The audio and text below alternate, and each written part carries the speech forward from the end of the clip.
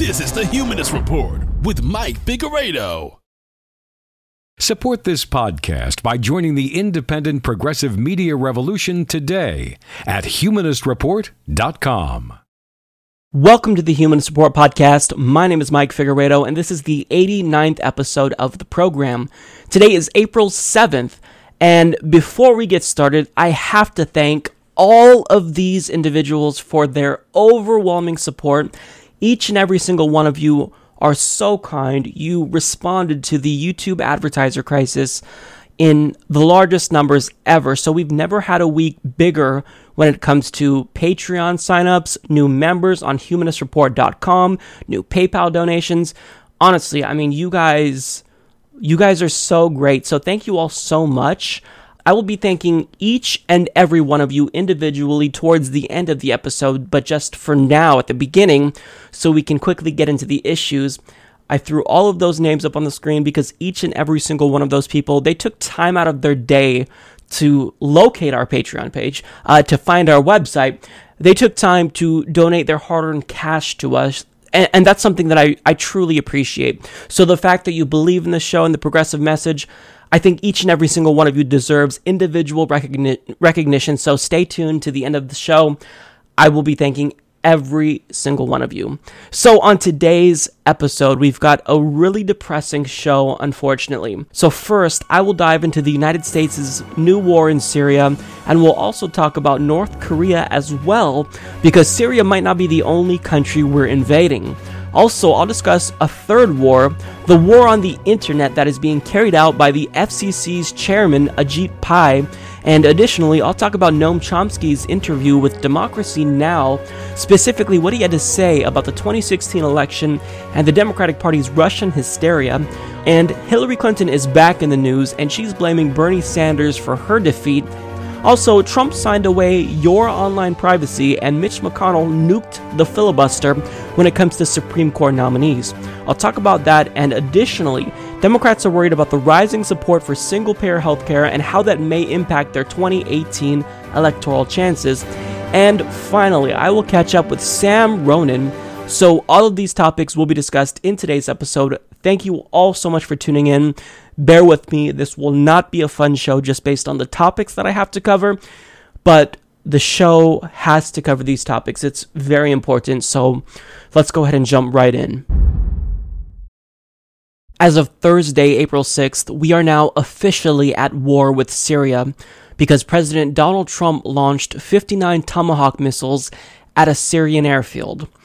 Now, I feel sick to my stomach saying this, but we are witnessing the start of a new U.S. foreign policy catastrophe. Tonight I ordered a targeted military strike on the airfield in Syria from where the chemical attack was launched. It is in this vital national security interest of the United States to prevent and deter the spread and use of deadly chemical weapons. There can be no dispute that Syria used banned chemical weapons, violated its obligations under the Chemical Weapons Convention, and ignored the urging of the UN Security Council. Years of previous attempts at changing Assad's behavior have all failed, and failed very dramatically. As a result, the refugee crisis continues to deepen, and the region continues to destabilize, threatening the United States and its allies. Tonight I call on all civilized nations to join us in seeking to end the slaughter and bloodshed in Syria. Now, do we actually know that Assad did in fact use chemical weapons against his own civilians? We don't. We can't prove that at this point because in 2015, we found out that ISIS was potentially storing and using chemical weapons. So we can't say that Assad did in fact do this. However, the media and political establishment decided that even though we haven't conducted an investigation, This is the narrative that we're going with. This is what we are forcing people to believe. And if you don't agree with this narrative, you're a bad person. That's basically what's happening. Now, we also know that it doesn't benefit Assad at all to use chemical weapons, because he knows that if he did use chemical weapons against his own citizens, which would be a war crime, the United States would respond militarily. And furthermore, Assad handed over Syria's remaining stockpile of chemical weapons back in 2014 to be destroyed. So if in 2014, Assad handed over his chemical weapons, and in 2015, we received reports that ISIS might be storing and using chemical weapons, and in 2016, we learned that ISIS lost a substantial amount of ground in Iraq and Syria, so in other words, he's winning the war, how can we say that it was Assad? That wouldn't make sense. I mean, the main point is that we don't know. The United States government can pretend as though they can prove beyond a shadow of a doubt that Assad used chemical weapons against his own citizens, but we don't know. That's a fact. We don't know. There's been no investigation at this point. But I mean, even if we can say, let's grant them that Assad did in fact use chemical weapons against his own citizens, does this mean we should go to war? No. One, because if you're worried about civilian deaths, which is why you don't want him to use chemical weapons against civilians, well, going to war would inevitably cause more civilian casualties. And furthermore, when the United States intervenes for humanitarian reasons, we tend to make things a lot worse. You know, because we kind of have a knack for that. We have fucked up how many countries now? Vietnam, Iraq. We just are incapable of learning our lesson. So if you honestly think that the United States will be a hero here, I'm sorry, but you're horribly mistaken. So one, we don't have evidence that Assad used chemical weapons. It doesn't make sense. It doesn't add up. And two, if he did use it, which we don't know yet, how are we going to improve the situation by bombing him and killing more civilians? Case in point, Donald Trump's airstrikes killed civilians. 5 people were killed and 7 were wounded in the missile strike. If you bomb an airbase, of course there's going to be civilian casualties. So here's what we did so far. We responded to Assad's alleged use of chemical weapons on his own people by saying, hey Assad, you know what? Don't kill civilians, and then we bombed him and then killed more civilians. I'm sure that's definitely going to teach him not to kill civilians when we go in and kill civilians to punish him for killing civilians. It makes no sense. Left is right, up is down. The world is upside down right now because we are in Orwellian times. We are in Orwellian times where everyone, the media, the political establishment, they're using doublespeak and they don't want us to know the truth, and they don't want to know the truth. They don't want an investigation because they've been trying to go to war with Syria for years now, and President Obama didn't want that to be the case. But now they are using this to start a new war and potentially escalate tensions between the United States and Russia as a result. Now, how did we get here? How did we get to a point where President Trump is going back on a campaign promise? He promised to remain non-interventionist when it comes to Syria. He was relatively consistent throughout the course of his campaign that we should be hands-off when it comes to Syria because Assad and Russia are fighting ISIS. So why would we intervene and topple the Assad regime if they're doing what we want them to do? But Donald Trump went back on his word. How did we get here? Well, what we see now is the media and warmongers in Congress in both parties pushing us and pushing Trump into war and getting us to approve of this action. First, after the chemical attack, John McCain talked about what he expected President Trump to do. I want him to hear him say, we're going to arm the Free Syrian Army. We're going to dedicate ourselves to the removal of Bashar Assad. We're going to have the Russians pay a price for their engagement. The Iranians and Hezbollah are also heavily involved. All players here are going to have to pay a penalty, and the United States of America is going to be on the side of people who fight for freedom, and we will not sit by and watch chemical weapons being used to slaughter innocent women and children. So let's take a moment here to break down John McCain's plan. So one, he wants Trump to arm the Free Syrian Army, i.e. the moderate rebels. However, we already did that. When we armed moderate rebels, we were actually arming Al-Qaeda and Nusra, and in some cases ISIS. So when you arm moderate rebels, those arms fall into the hands of terrorists. Hence why Tulsi Gabbard introduced a bill calling on the U.S. government to stop arming terrorists in Syria. So That's a stupid idea. He also says that he wants Trump to commit to the removal of Assad. So in other words, he wants ISIS to take full control of Syria, because if there's no Assad regime there, then who's going to be in charge? It's going to be ISIS that takes over, because they are the next in command just in terms of military strength. So that's a stupid idea. And he also states that he wants Russians, Iranians, and Hezbollah to pay a price. So in other words, we also attack Russia and Iran and also invade Lebanon to root out Hezbollah. So I mean, what he's saying is that he wants to attack Syria, Russia, Iran, invade Lebanon.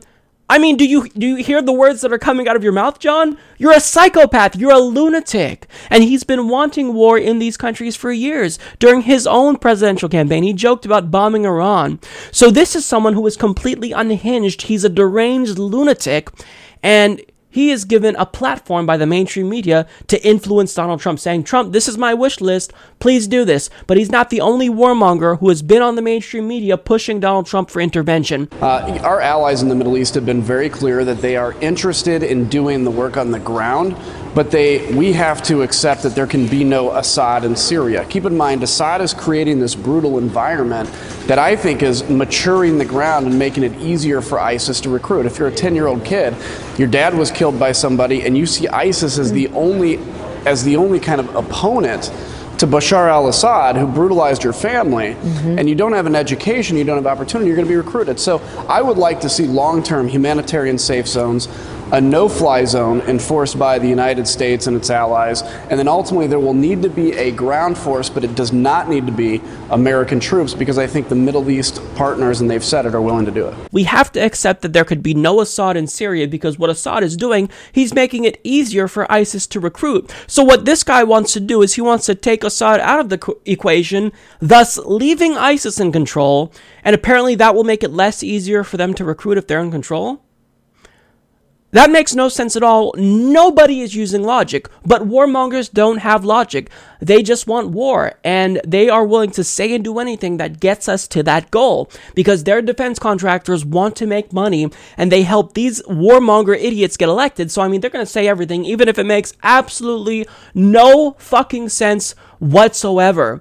So it's ridiculous. Now, he also says that he wants a Syrian no-fly zone. So in other words, he wants war with Russia, because he's going to tell Russia, you know, we're setting up this Syrian no-fly zone, and if you violate it to bomb ISIS, we're going to shoot down your plane, thus sparking a new world war, because if we shoot down a Russian plane, that's an act of war. So he wants war with Syria. He wants war with Russia. And he also wants a ground war, but he's telling you, you know, rest assured, we don't have to put American boots on the ground, because our Middle East partners, they've said that they'll commit to a ground war, so we don't have to do anything. You know, just like in Iraq, rest assured, we're not going to do that. We're not going to start a ground war with Syria. Well, guess what, dipshit? Nobody trusts a single word that you're saying. Now, if you have anyone within the media, any politician who's willing to just be reasonable, well, the media treats that individual completely like they're just an idiot. And there's never been a more clear case of an agenda for war being driven by the media than there was on CNN. So what a journalist tried to do is pull on the heartstrings of a congressman who didn't want to go to war with Syria, and she showed a video of a little girl asking for help, and the implication here was that if you don't actually want to go to war with Syria, then you must not care about this little girl. Now, take a look at how she tries to guilt trip this congressman. She wants for the children of Syria to be able to play and go to school. She's pleading for help. What do you say to her, Congressman? So even though it was our Middle East foreign policy that destabilized the entire region, which was in part responsible for the Syrian civil war, we are apparently going to be the heroes too, and we can intervene and save this little girl and not make matters worse. She honestly believes this. This is what this host is implying here. Now, for those of us that don't want to intervene, we don't want our government to end up killing even more civilians. We don't trust the government. And if you think that Donald Trump, who said you have to take out the families of ISIS, is going to be the hero here who can intervene and save the day in Syria, well, I've got a bridge to sell you. But here's how this hack of a journalist responded to a congressman who's a Republican, mind you, that dared to be reasonable and pay special attention to her facial reactions. I think what she's asking for is something that all children should enjoy. And I think that our intervention in Syria has prolonged the civil war, and it is not helping there. President Trump campaigned on a more restrained a more restrained foreign policy. And I hope that's what we see. And, we haven't created a better school environment for the children in Iraq, frankly, by destabilizing that country. And I don't think it serves the children of Syria or anybody in the United States to further destabilize Syria.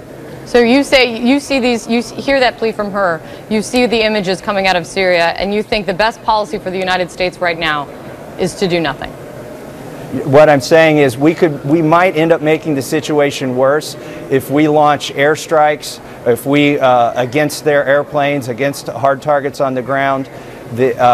So we really need to step back and take a good look at this. The first casualty of war is the truth, and it's hard to know exactly what's happening in Syria right now. I'd like to know specifically how that release of chemical gas, if it did occur, and it looks like it did, how that occurred.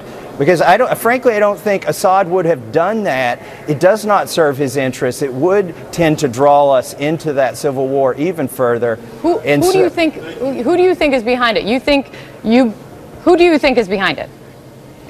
You've got a war going on over there. Supposedly that airstrike was on an ammo dump. And so I don't know if it was released because there was gas stored in the ammo dump or not.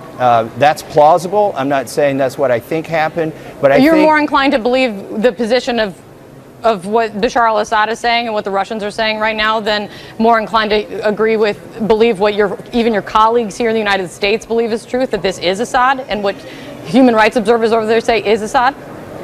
I don't think it would have served Assad's purposes to do a chemical attack on his people. So it's hard for me to understand why he would do that if he did. Congressman Tom Massey, thanks for your time. So she states, so you hear that plea from her, and you think the best thing for the United States to do right now is nothing. This hack journalist honestly thinks that she's being the good person. She thinks that we should go to war for humanitarian reasons.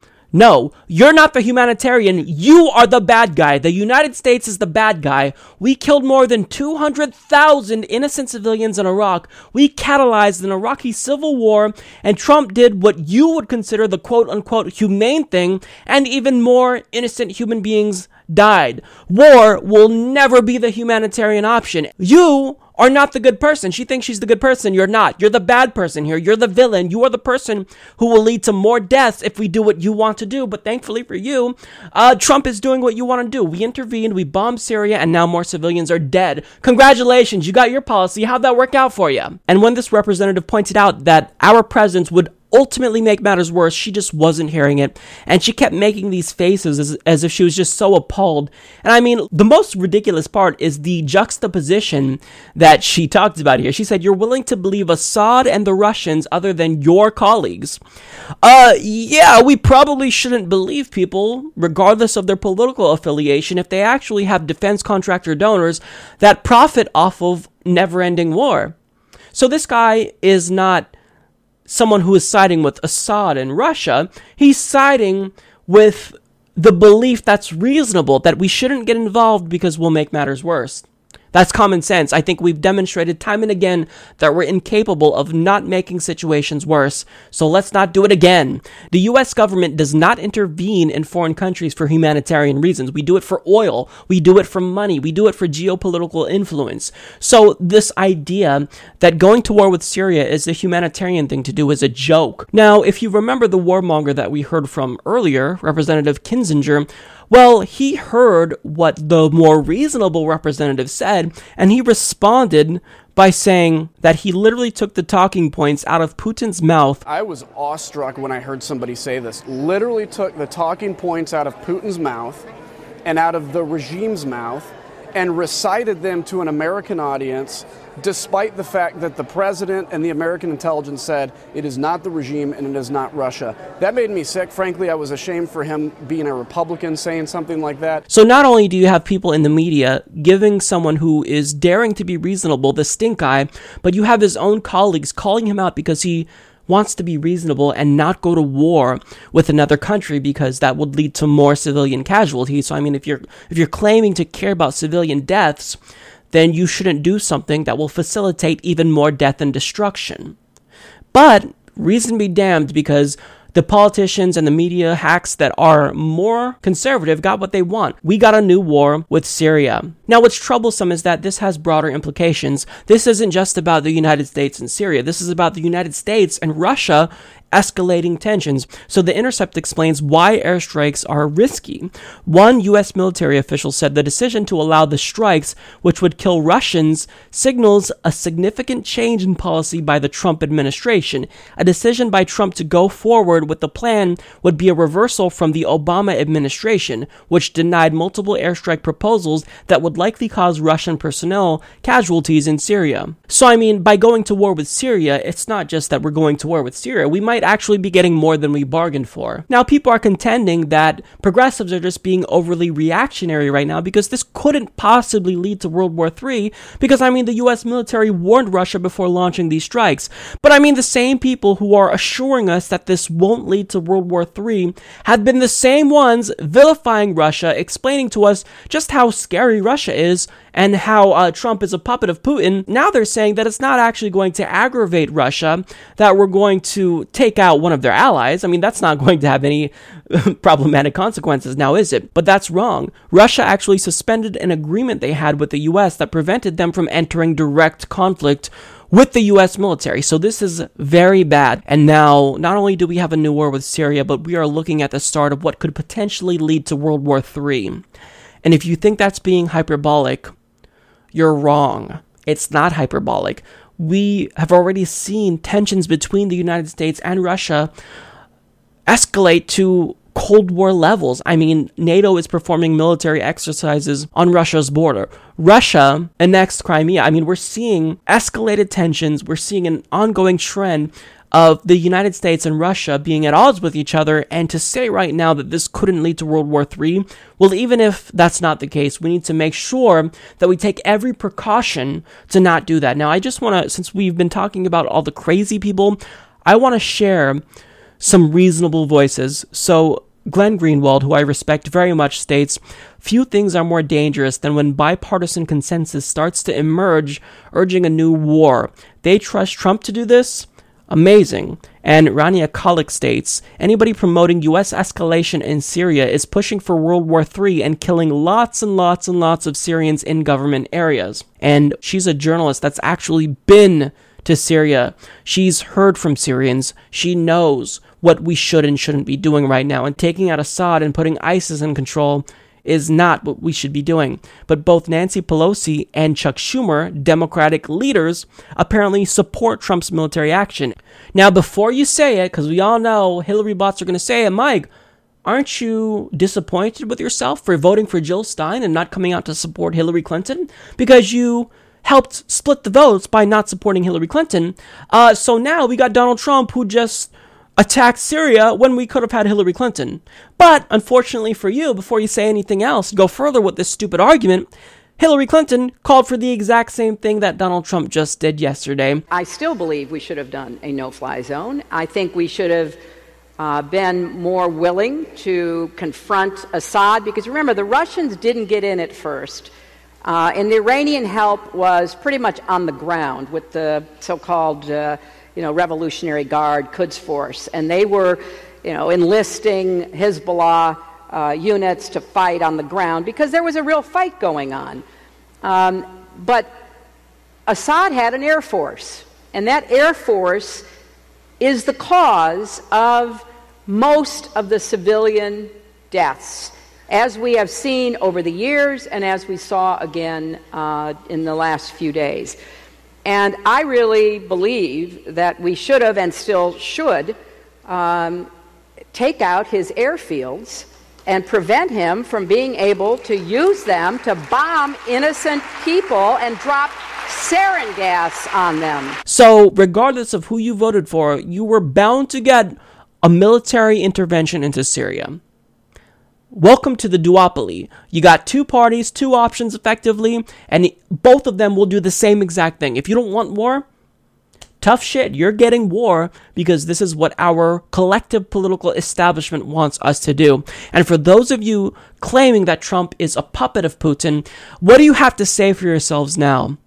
He just did something that Russia does not approve of. He just did something that would facilitate the overthrow of one of Russia's biggest allies in that region. So to kind of summarize the situation, we have a deranged, unhinged lunatic of a commander-in-chief who is now leading us into war with another country.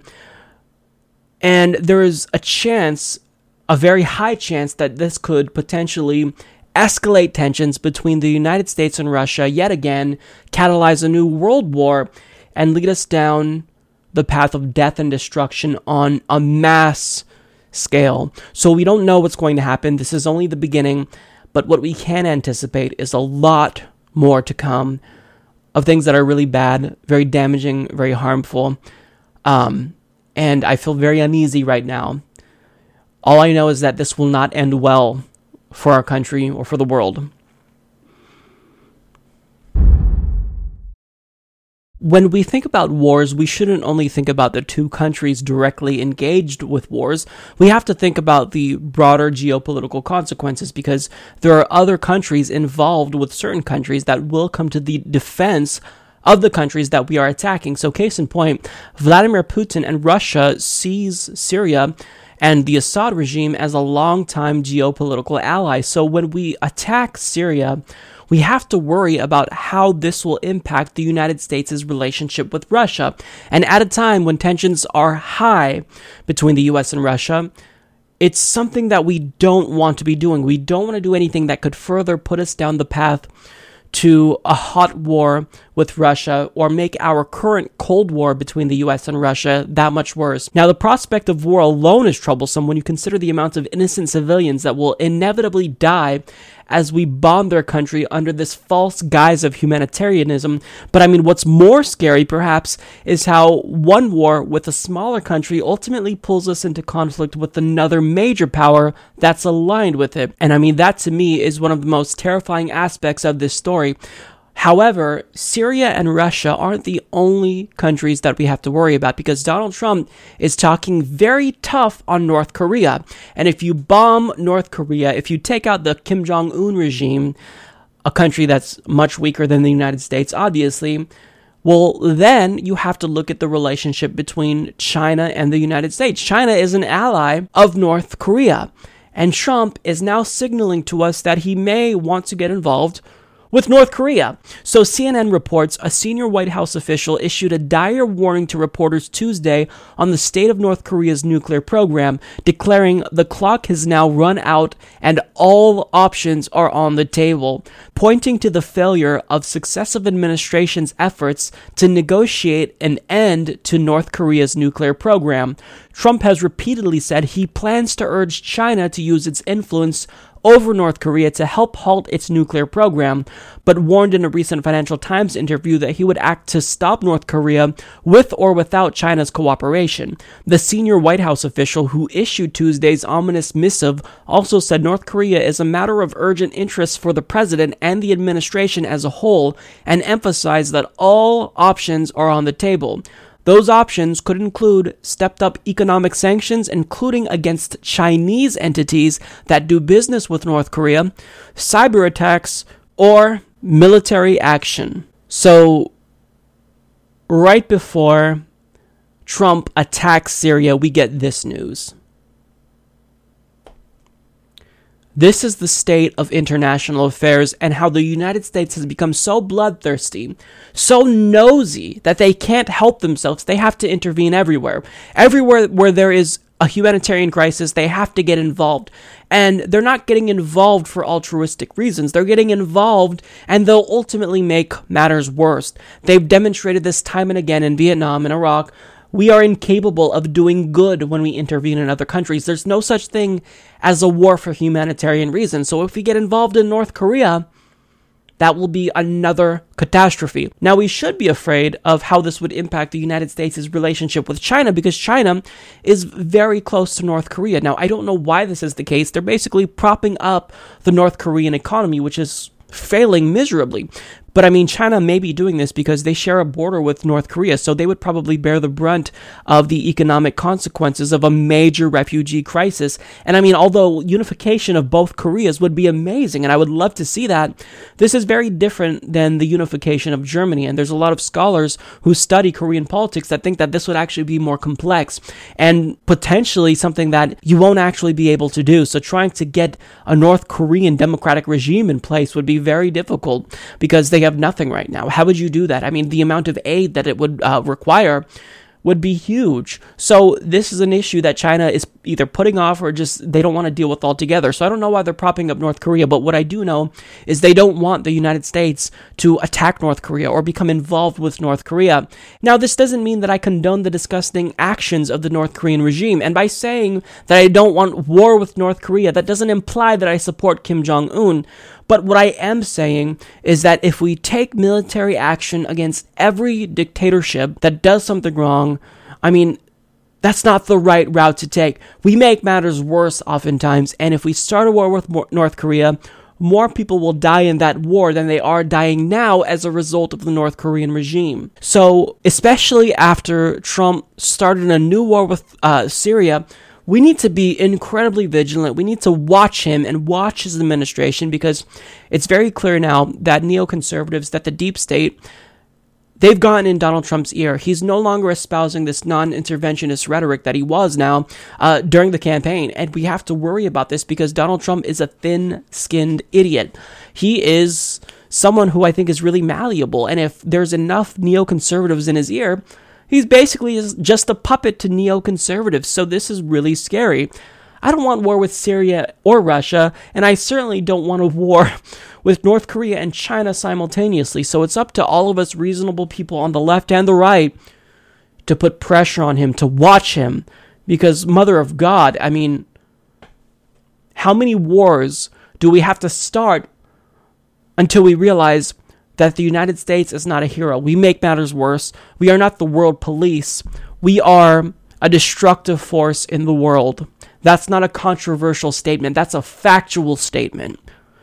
So, this is so troubling. We are at such really, really terrifying times right now in human history that we are going to have a lot of scary stories to tell our grandchildren if we're able to make it through this.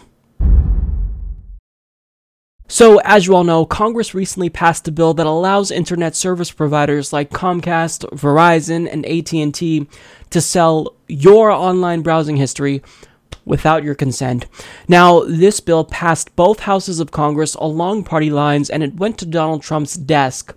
So it was really up to him. He had the final say. Was he going to veto this piece of legislation that sells out the American people, or would he sign it?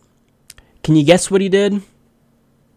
He signed this bill immediately, and anticipating backlash, he tried to do it quietly so that way we wouldn't know that he signed this bill. Recode explains President Donald Trump on Monday officially hit the delete button on federal privacy protections imposed last year on the likes of AT&T, Charter, Comcast, and Verizon. Trump quietly signed into law a bill that blocks the implementation of rules that would have required those internet providers to ask permission before selling sensitive customer data like web browsing histories to advertisers and other third parties, the White House confirmed. So I find it funny that Donald Trump quietly signed this piece of legislation into law because he tends to make a spectacle out of everything, even if it is controversial. I mean, when he signed a bill that moved forward the construction of the Dakota Access Pipeline, he tried to make a huge spectacle of it. He filmed himself. He talked about how this would be great for business.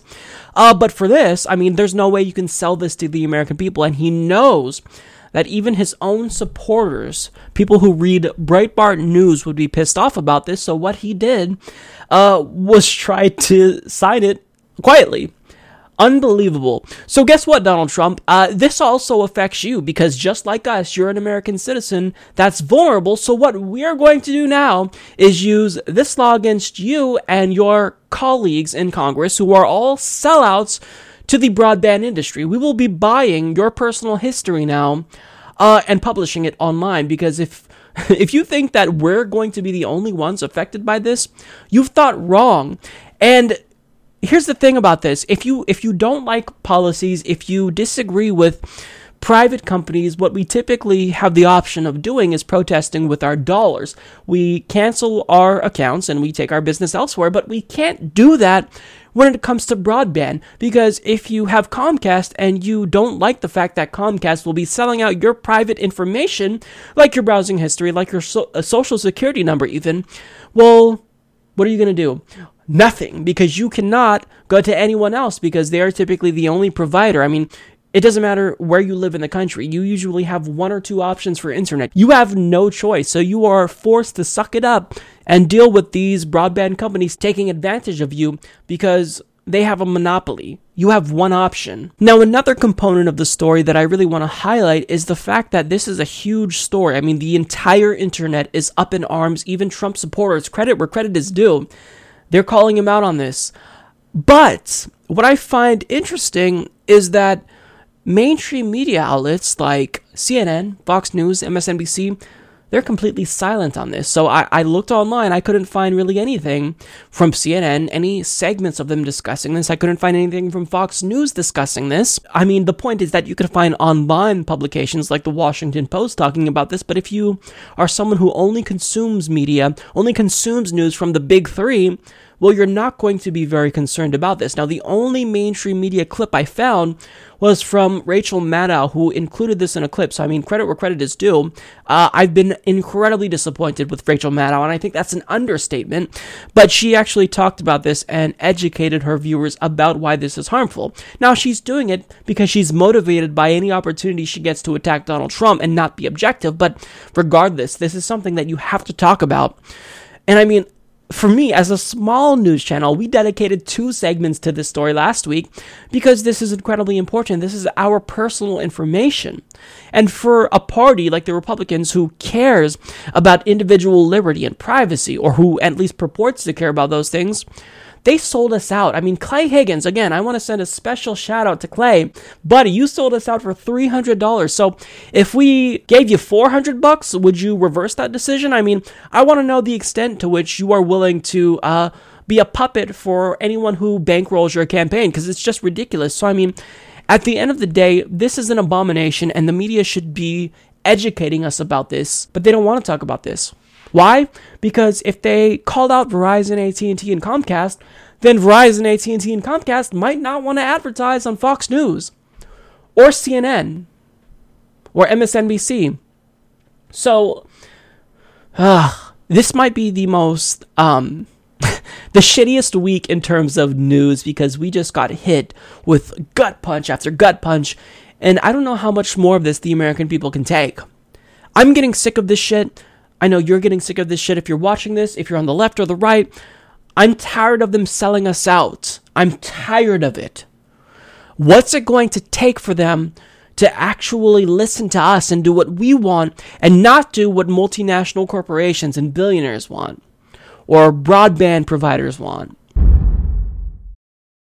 FCC Chairman Ajit Pai is officially preparing for an all-out assault on our nation's net neutrality regulations. Now, this is something that we all knew was coming sooner or later, but the time with which this is actually going to be happening is upon us very soon. We're talking May, we're talking possibly June, that he will be launching his assault on the internet. So according to The Verge, FCC Chairman Ajit Pai has briefed telecom trade associations on his plans to scale back net neutrality rules, the Wall Street Journal reports.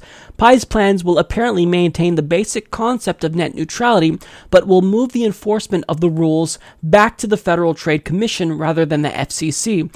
But while the Wall Street Journal says Pai's plans will preserve the basic principles of net neutrality, giving oversight of the broadband industry back to the FTC would likely end Title II net neutrality as we know it. In order to do its job under Pai's proposed rules, the FTC would need Title II to be rolled back, as the body is prohibited from investigating common carriers, exactly the kind of enterprise ISPs are qualified as under current rules. It's not yet clear when Pai's plans would come into play, but the Wall Wall Street Journal says it could be as soon as May at the FCC's monthly meeting. The June meeting is also a possibility, but Democrats and other net neutrality advocates are likely to raise objections when Pai's concrete plans become public. So notice here what he's doing. It's really sneaky. He's trying to say that, by giving the FTC the authority to enforce net neutrality rules, he's not actually doing away with the rules themselves. He's just handing authority of the enforcement of said rules over to the FTC, which will not enforce those rules. So, he's still getting rid of net neutrality. He's just trying to do it in a really slimy way, so that way you don't think he's doing away with net neutrality. It's called doublespeak. This is something that George Orwell basically warned us about in 1984, and we are seeing it right now. Now, one thing to mention doublespeak that I want to talk about is, do you know how Republicans recently voted away your right to online privacy? Well, FCC Chairman Ajit Pai actually co-wrote an article in the Washington Post titled, "No, Republicans didn't just strip away your internet privacy rights." And in it, he assures us that internet service providers have never planned to sell your individual browsing history to third parties. So let me just say how egregious it is that the Washington Post is now literally publishing propaganda for the government, but this makes no sense. So basically, the telecommunications industry lobbied Congress, Republicans specifically, to allow them to sell our privacy information without our consent, all for nothing. They lobbied them to get this power now, just so they can do nothing with it. That's basically what he's saying by making this argument. How stupid do you think we are, Ajit? How dumb do you think the average American is? And what he's telling us here is that we should trust the internet service providers that rip us off every single month. And it's not like they weren't already selling out our personal information to third parties, right? Oh wait, they were already doing that. So prior to these rules being repealed, they were already doing that, but he's telling us that they would never sell our browsing history. So silly us to think that, we couldn't trust these internet service providers like Comcast, who have been selling our information without our consent prior to the rules. But this guy he's particularly dangerous. I'd say he's more dangerous than Tom Wheeler, because even though Tom Wheeler also tried to roll back net neutrality rules and proposed fast lanes, he was more open about it. Like he called it fast lanes, but that was brazenly bullshit. But what he's doing, he's saying, I'm not rolling back net neutrality rules. I'm giving the FTC the authority to enforce net neutrality rules, which is technically true, but we all know what's going to happen. So this is a roundabout way that Ajit Pai, who came from the industry, he was a lawyer for Verizon, is going to give his corporate donors what they've been looking for forever. So here's what we've got to do. We've got to act quickly. So in the description box, there will be a link to a page on the Humanist Report website that will provide you with a ton of links and resources and information about how you can get in touch with the FCC and file an official complaint. You can email them, you can call them. And look, I'm begging you to please do this if you care about the internet. This doesn't benefit me. There's not a single ad being run on this page. So if you're a conservative who hates Mike, who hates the Humanist Report, but likes the free and open internet to remain the way it is right now, follow those links and file a complaint. You don't even have to go to my website. I just try to make it easier for people so they would be more inclined to speak out. But just please file an official complaint. You can do that. You can call the FCC and you can make a difference, because we stopped the FCC from implementing their anti-net neutrality agenda before. And best believe, if we all come together on the left and the right and put pressure on them, we can do it again. It's not impossible, but I think it's going to be more difficult this time, because what we're dealing with is someone who is very slimy, who is very disingenuous, who is lying and deceiving the American people at the behest of broadband internet service providers. It's disgusting. So if these changes are coming in May or June, like they're saying they will be potentially, we act now. We have to act now. We can't wait until they're proposed, even though I know that the internet itself probably won't react until the rules are proposed. But we've got to stop them from even being proposed, because this guy's going to fight us tooth and nail. But we have to let him know that we won't back down and that we're strong, and that as an internet, we're all going to come together to stop corporations from making the internet a place where it's no longer free, it's no longer fair, where they can censor content and websites that they disagree with. We already see YouTube demonetizing videos that talk about Syria, for example, while promoting CBS News videos about Syria. So we don't need any more censorship on the internet. And The buck stops with us. We can stop this. We just have to come together and do it and put pressure on them and be strong. The Senate has officially voted to confirm Judge Neil Gorsuch to be the 9th justice on the Supreme Court, and this is a huge victory for corporate America because he will undoubtedly do the bidding and rule in favor of large multinational corporations. Now, the question is, how did all of this happen? How did Republicans get their guy on the court after blocking Obama's nominee for a whole year? I mean, they were rewarded for obstructionism, right? Well, in part, we have to thank Democrats for this. So Joe Manchin and Heidi Heitkamp last week stated that they would be voting to confirm Neil Gorsuch, and just days before the vote, Senator Joe Donnelly joined Manchin and Heitkamp, telling CNN, after meeting with Judge Gorsuch, conducting a thorough review of his record, and closely following his hearing before the Senate Judiciary Committee, I believe that he is a qualified jurist who will base his decisions on his understanding of the law and is well respected among his peers. Now, let me remind you that Joe Donnelly, he is a Democrat, not a Republican, who just said that about a conservative Supreme Court justice. So, if there's anything that this tells us, it's that Democrats are incapable of remaining strong, and when push comes to shove, they are willing to cower in fear to the Republicans. Now, thankfully, there were a couple of exceptions, and Jeff Merkley courageously stood up all night trying to filibuster the confirmation of Neil Gorsuch, but unfortunately, it didn't work. Now, his efforts may be commendable, but it doesn't matter because what Republicans did was they did a dirty trick. They changed the rules to make sure that Neil Gorsuch was forced on the court. So how did they do this? Well, once the Republican Party realized that Democrats would be filibustering the vote to confirm Neil Gorsuch, at that point, they needed 60 votes to override the filibuster. So they decided to change the rules and just do away with filibusters. They nuked it as an option and made it so that way you can no longer filibuster Supreme Court nominees. So that way all they would need to get their guy on the Supreme Court was a 50+1 vote majority. So the Huffington Post explains Senate Majority Leader Mitch McConnell and his fellow Republicans pulled the nuclear rules trigger Thursday, gutting the filibuster rule for Supreme Court nominees after Democrats blocked President Trump's conservative pick, Neil Gorsuch. We need to restore the norms and traditions of the Senate and get past this unprecedented partisan filibuster, McConnell said. Wow.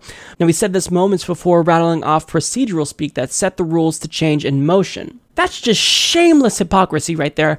He and his party obstructed Merrick Garland from getting on the Supreme Court, and regardless if you love or hate Merrick Garland, I don't like the guy, but the fact is that Obama was the one who was supposed to nominate a justice to the Supreme Court, and they blocked him from doing that. And Mitch McConnell has the nerve to say, or to lambaste this quote-unquote unprecedented partisan filibuster. They wouldn't even allow a hearing on Merrick Garland. They broke the filibuster record, and Mitch McConnell, in his infinite hypocrisy, is now bemoaning Democrats trying to stand up after they stole this nomination away from Barack Obama. It's just unbelievable. They have no shame whatsoever. They don't care how hypocritical they look. They don't care if it makes them look like jackasses. They got what they wanted. And now we have an extremist, just as extreme as Scalia perhaps, on the Supreme Court again. And let me remind you that your new Supreme Court justice had $10 million in dark money behind him. So it's dark money because companies and corporations and billionaires were spending this money anonymously. So we don't know who's funding him. So if something that they're involved with, if they're involved in a Supreme Court case, comes up before Neil Gorsuch, we don't know whether or not he'll be forced to recuse himself, or we won't know whether or not he should recuse himself because we don't know where that money was being, where it came from. So this is a disaster. This is really, really bad news. I mean, in a week just filled with horrible news, this is the cherry on top. This is kind of the cherry on top of the shit sundae that we've been force-fed this week. It's ridiculous. Neil Gorsuch, corporate America's best number one choice, is now on the Supreme Court. This is a huge blow to anyone who was fighting to get money out of politics, to anyone who wanted Citizens United to be overturned. It's just a huge punch to the gut. A few weeks ago, I talked about a segment on the Rachel Maddow show where she not so subtly suggested that Bernie Sanders supporters didn't dislike Hillary Clinton because of her policy positions, or lack thereof. They actually disliked her because they were the victims of Russian propaganda. So they bought into fake Macedonian clickbait websites that talked about how Hillary Clinton killed people and was a murderer, and that's what influenced their decision to not support Hillary Clinton, according to Rachel Maddow. Now, this is a narrative that, even though it's probably one of the most idiotic things I've ever heard, it's something that spread like wildfire quickly after this segment aired. So Peter Dow, who is one of Hillary Clinton's biggest cheerleaders ever, who used to work for her, states, "It is becoming increasingly clear that Bernie's diehard supporters, those who became avowed Hillary haters, were influenced by #Russia."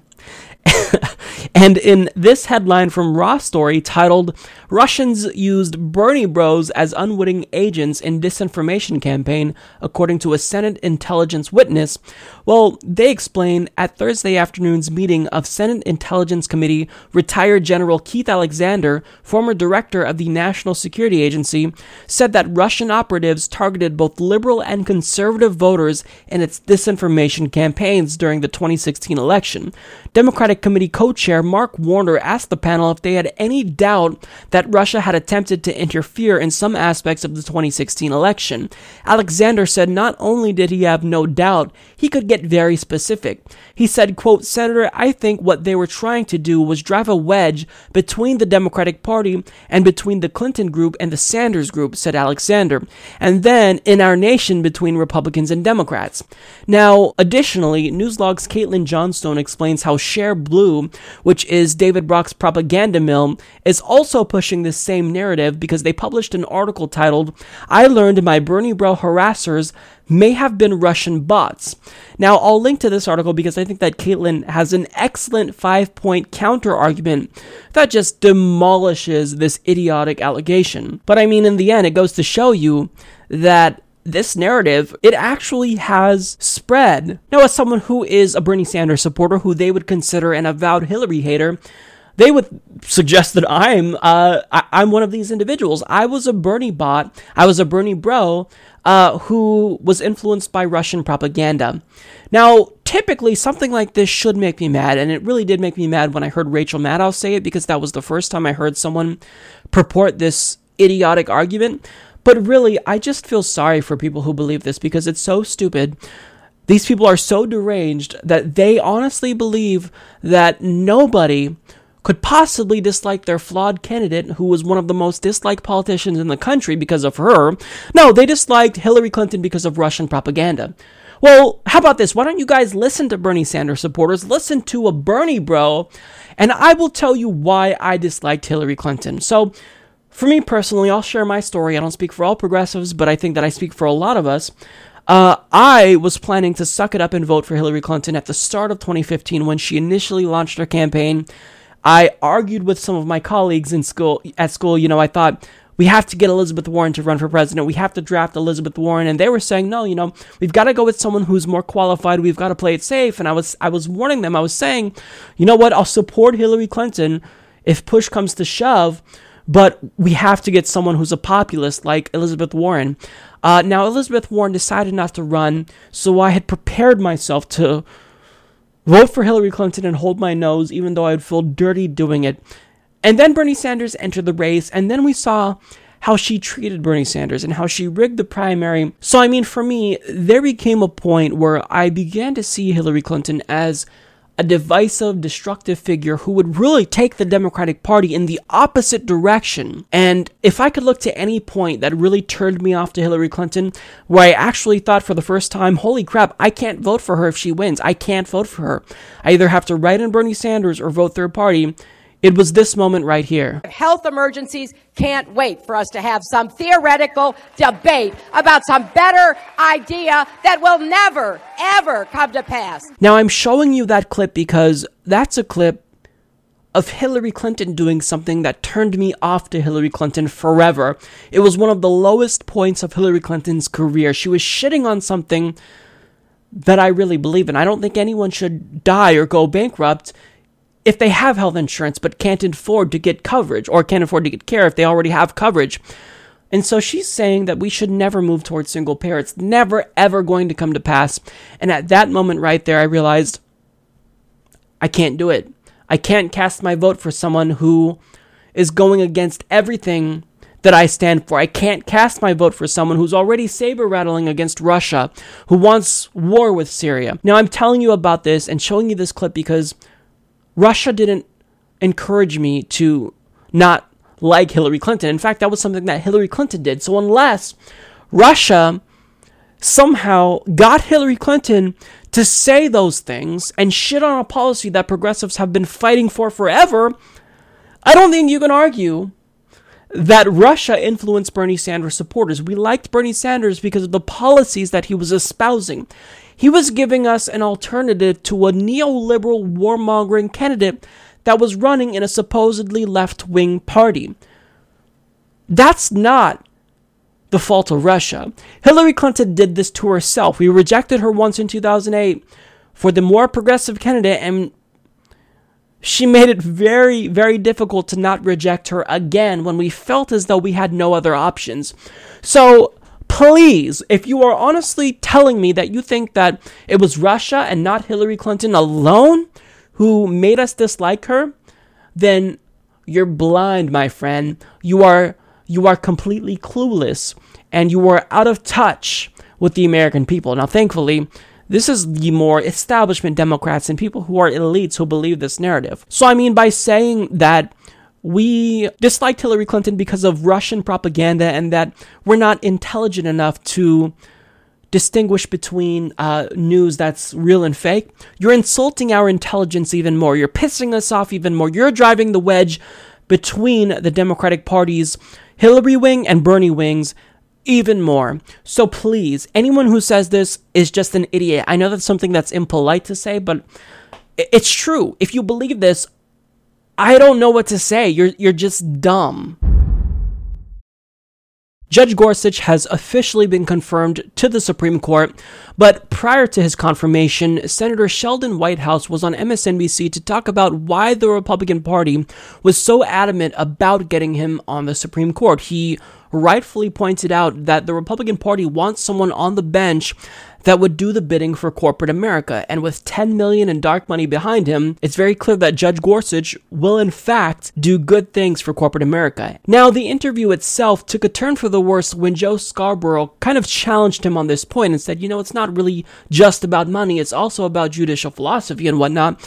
But what happened was Joe brought up a point about Hillary Clinton and Bernie Sanders and said, well, if you care so much about money in politics, who did you support during the primary? And Sheldon Whitehouse's response was ridiculous. He made a complete fool of himself, and the interview turned into a disaster of epic proportions that will probably be remembered as the most embarrassing moment of Sheldon Whitehouse's career. Let's watch. They want to rebuild a 5-4 court that will do the things that their big donors want. That is the only explanation that makes sense in all of this. So it's not just the tit for tat, it's the why that makes one think. Well, that's not the only political explanation. There are some people that have different judicial philosophies than you and have different judicial philosophies than Ruth Bader Ginsburg and have different judicial philosophies than Barack Obama. Some of us have a different view of what the Supreme Court could and should not do. So I don't give a damn about big donors. I don't give a damn about big corporations. I think hedge fund guys in hedge funds and women in hedge funds should pay more than 14% taxes. I think they should pay a minimum of 30% taxes. At the same time, and none of that happens in the Senate because of the power of these people, which the Supreme Court gave to them in the Citizens United decision, in an unprecedented and very poorly reasoned decision. This all started with Citizens United? Did you support Hillary Clinton or did you support Bernie Sanders? I don't know the answer to that question. I supported Hillary. Can you think of a major Democratic candidate in the history of the party that had closer ties to Wall Street than Hillary Clinton? I can't. No, but no, but she may have been the Democrat with the closest ties, but the Republicans are married at the hip. So please, I that's think not really much of a most of the people on Wall comparison. Street, again, not to be Look at the difficult, Wall but Street not to people be that are running difficult. Trump's Most of the administration people right I now, know, for Lord's sake. most of the people I know that run Wall Street, and you know it's the Goldman truth Sachs too. by Trump, you don't want me to finish the answer? Well, hold on. You don't want me to? You go, and then he goes. Well, it's hard to. Okay. When I can't finish a sentence. You and I both know that Wall Street wanted Hillary Clinton to win a hell of a lot more than they wanted Donald Trump to win. Oh, please. They were spending money in New Hampshire for Bernie Sanders. Oh, please? Are you? Okay, so you're on national television. I want you to know that. And everything that you were saying is going down on transcripts. I'm going to ask you again. Is it your position here, based on everything you've said before, and that's why I'm asking this question, that people that ran Wall Street preferred Donald Trump over Hillary Clinton in the 2016 election? Probably not, because he is a potentially dangerous and a very unpredictable person. I agree. But they did not want Hillary Clinton to win. That is why Wall Street Money supported Bernie Sanders in Democratic primaries to take her out, because they thought she would be the stronger candidate. You can't pretend that didn't happen. I can pretend that can't happen, because the Clintons had an extraordinarily close relationship with Wall Street, and they have for the past 20 or 30 years. So nothing like the Republican Party, not even close. Oh my God, Republican candidates running for president would love not even close to have the relations with Wall Street that the Clintons have had over the past 30 years. So anyway. Yeah, right. She gave a speech to Goldman Sachs, and he's put, 3 Goldman Sachs people into the cabinet? Come on. And of course, it's a shame. I can't even believe we're even having this discussion. Of course, the Clintons never put people from Goldman Sachs in their cabinets. I don't even know how we got here. Well, we'll never know, will we? Well, no, I'm talking about Bill Clinton. Yeah. Wow. The cognitive dissonance there is very strong in Senator Whitehouse. So when I watch this clip, I can't help but think this is exactly why Democrats have zero credibility, because, they talk about money in politics, but when push comes to shove, when they're challenged on their own team doing the same thing they rail against, well, they say, well, yeah, Hillary Clinton, he said specifically, she might have been the Democrat with the closest ties to Wall Street, but I mean, Republicans, they're married to the hip. Okay.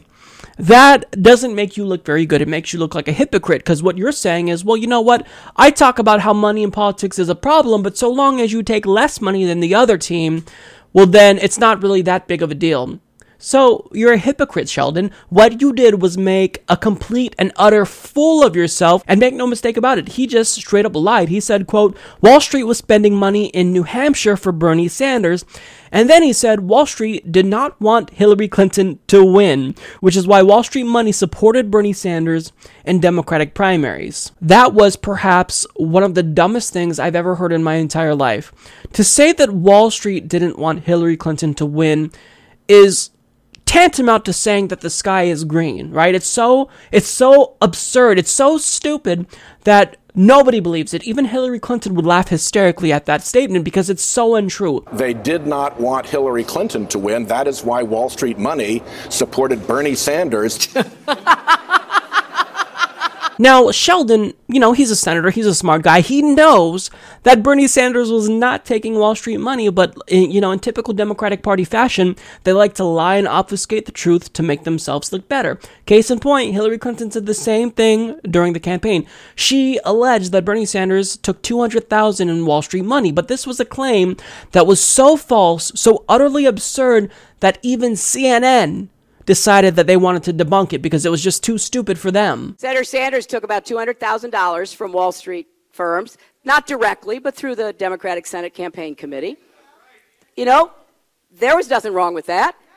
It hasn't changed his view. Well, it didn't change my view or my vote either.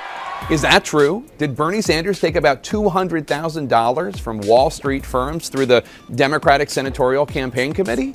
No, it's not true. The DSCC did support Sanders when he ran for the U.S. Senate in 2006, and the DSCC gave $37,300 to the Sanders campaign, and then spent an additional $60,000 supporting him in campaign advertising. It also gave $110,000 to the Vermont Democratic Party to help Sanders. That adds up to $207,300 from the Democratic Senatorial Campaign Committee for Bernie Sanders and the Democratic Party of Vermont. And Wall Street is not the sole source of the DSCC's money. According to the Center for Responsive Politics, the DSCC raised $121.4 million that cycle. Now, of that money, about $10 million of it, so 8%, that came from Wall Street. We're including, when we say Wall Street, contributions from the employees of Wall Street and the PACs, the political action committees of companies in the industries of commercial banks and securities and investment. So what Hillary Clinton is saying about Bernie Sanders is a rather big exaggeration.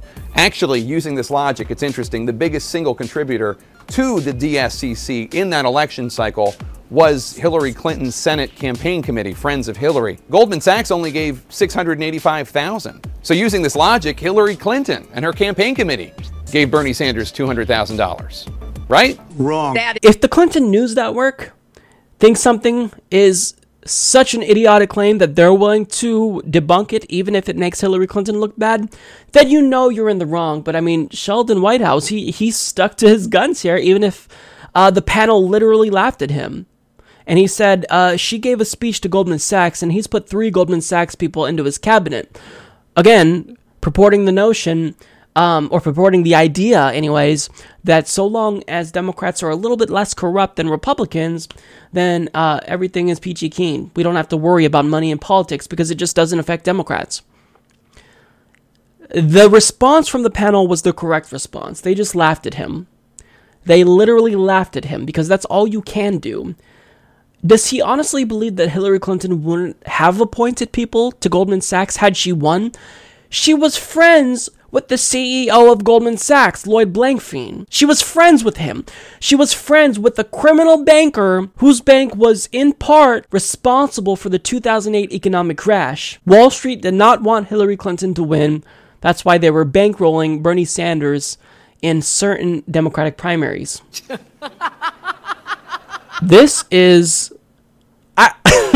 when I watched it, I was speechless. I didn't know how I was even going to respond to this, because if somebody says something that's so stupid that you can't respond because they've thrown all logic out the window, then...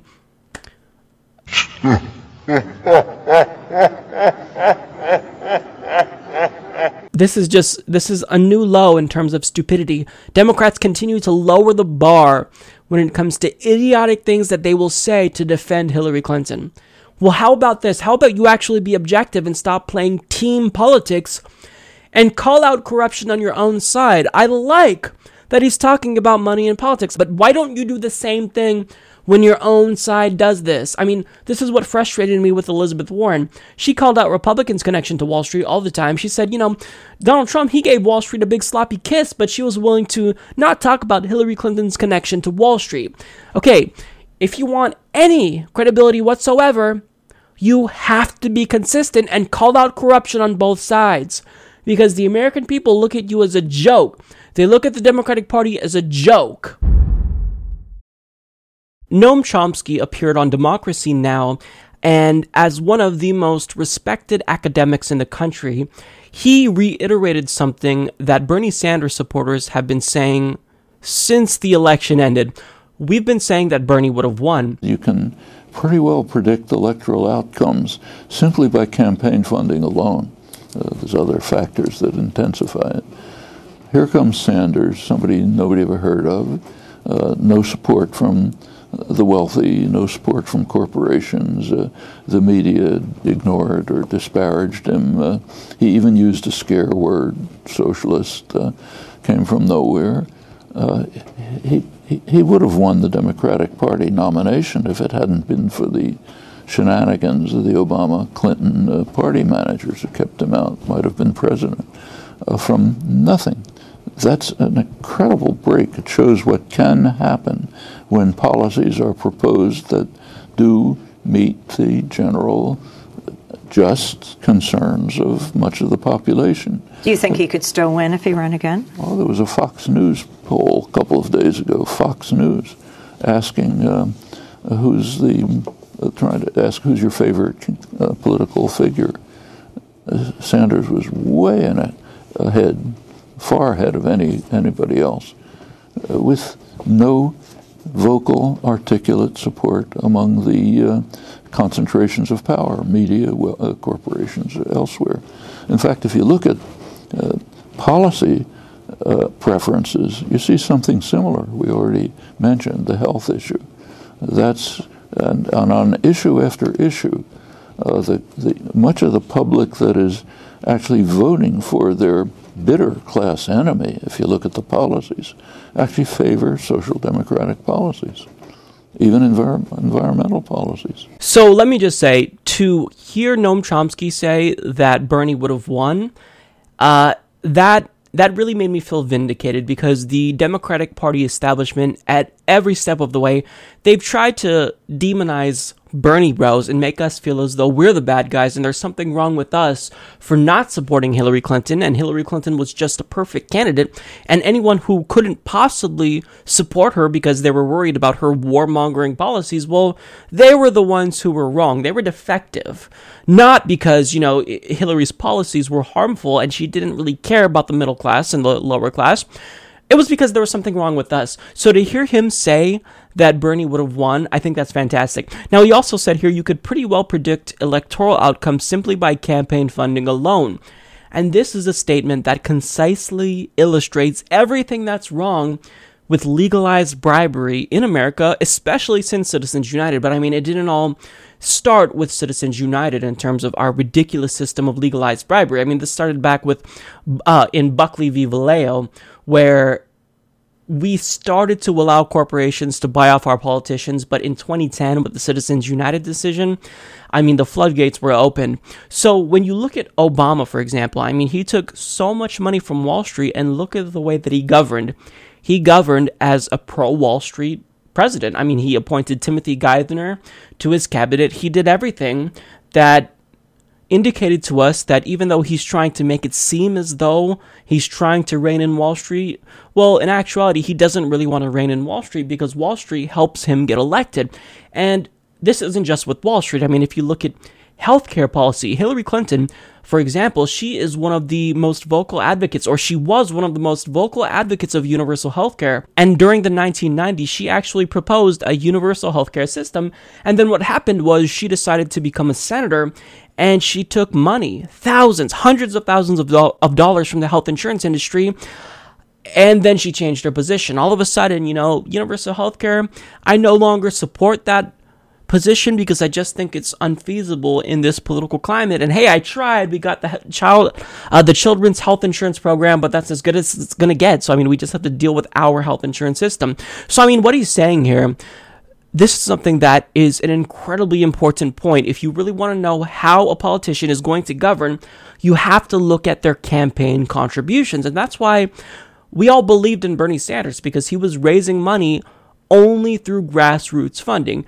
People like you and me. So he won't be beholden to corporations. He won't create policy outcomes that disproportionately favor large multinational corporations because he wasn't taking their money. He wasn't taking billionaire money. So that's why after Citizens United, progressives were hypersensitive to the donations of any politician, because we know there was a lot at stake in this election, and billionaires and corporations were coming out in droves to spend more than ever. And that's what they did for Hillary Clinton. And that's why we just couldn't get on board with Hillary Clinton. We couldn't support her. Now, Noam also says here, Bernie would have won the Democratic nomination if it hadn't been for the shenanigans of the Obama-Clinton party managers who kept him out. And he also adds, it shows what can happen when policies are proposed that do meet the general concerns of much of the population. That's absolutely true, and he specifically mentions shenanigans. I think this is incredibly important, and I talked about this throughout the course of the DNC chair race, and I expressed how frustrated I was that none of the candidates were admitting that the DNC rigged the election against Bernie Sanders in favor of Hillary Clinton. And this is incredibly important, because if you don't admit that you did something wrong, then we can't believe that you're not going to do that again. And then they try to argue with semantics. Well, it wasn't technically rigged, because rigged means that, someone can never win. No, what rigged means is that you create rules that make a competition unfair, so one person is much more likely to win than his or her opponents. And this is exactly what happened. I mean, Hillary Clinton's campaign early on, before anyone else entered the race, they colluded with Debbie Wasserman Schultz to set the limited debate schedule. And when they anticipated that there would be opposition to this skinny debate schedule where no opponents of Hillary Clinton would have any chance to get their message heard, well, they decided to create this exclusivity clause so no candidate would be allowed to participate in non-DNC sanctioned debates.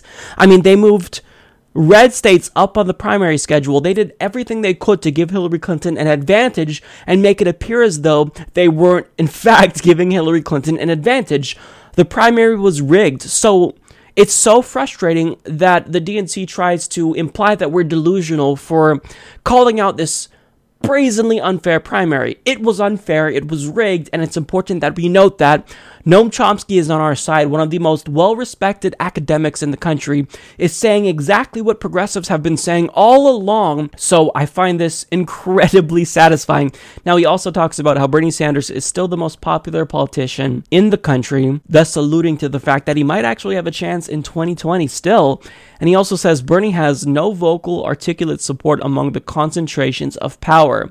And on issue after issue, much of the public favors social democratic policies. Now, as much as I'd like to toot my own horn here and say, you know what, Noam Chomsky, he's saying all the things that I've been saying all along, he must watch the Humanist Report. Really, these are things that are just common sense. I mean, if you look at public opinion polls, now a majority favors a single-payer Medicare for all system, just like Canada.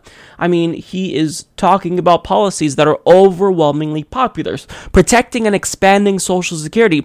This has support among both sides of the ideological spectrum. So, if you just look at it, this is common sense. It's not surprising why Bernie Sanders is the most popular politician in the country. I mean, at a time when more people are independents than registered Democrats and Republicans, I mean, it's not surprising that an independent is the most popular senator in the country. And it's not just because he doesn't have the Democratic or Republican label. It's because he has policy ideals that he constantly talks about that are overwhelmingly popular. So I had to share this interview. I'm so glad that Democracy Now! Asked him this question because it was great. Noam Chomsky is consistently proving why he is the most well-respected academic in the country. It's because he's objective. It's because he's willing to say things that are unpopular but factual. I mean, we care about the facts. We don't care about your feelings. Bernie would have won. Look at the public opinion polls. Bernie Sanders, he has majority support for almost all of his policy positions. So at the end of the day, Noam Chomsky is right. We're right. And I think that this just kind of gives us further validation that we need to keep fighting, because if Noam Chomsky, someone who I respect so much, says it, then it makes me feel like, you know, there's a point to what we're doing. We're not crazy, even though the Democratic Party establishment likes to make us think we're crazy. We're not. They're just ignoring us. They're trying to belittle us. They're trying to silence us. And we will never be silenced. We will always continue to speak out. So I wanted to share another clip with you from Noam Chomsky's interview with Democracy Now! Because they actually asked him about the Democratic Party's Russian hysteria. And throughout the course of his answer, I think he said everything that progressives have been saying since day one. Noam Chomsky, I'd like to ask you about something that's been in the news a lot lately. Obviously, all the cable channels, that's all they talk about these days, is the whole situation of Russia's supposed intervention in American elections for a country that's intervened in so many governments and so many elections around the world. That's kind of a strange topic, but I know you've referred to this as a joke. Could you give us your view on what's happening and why there's so much emphasis on this particular issue? It's a pretty remarkable fact that, first of all, it is a joke. Half of the world is cracking up in laughter. The United States doesn't just interfere in elections. It overthrows governments it doesn't like, institutes military dictatorships. Simply in the case of Russia alone, it's the least of it. The U.S. government under Clinton intervened quite blatantly and openly. They didn't try to conceal it to get their man Yeltsin in all sorts of ways. So this, as I say, it's turning the United States again into a laughingstock in the world. So why are the Democrats focusing on this?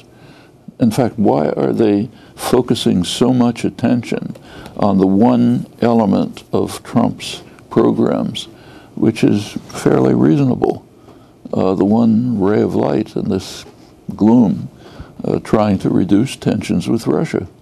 The tensions on the Russian border are extremely serious. They could escalate to a major terminal war.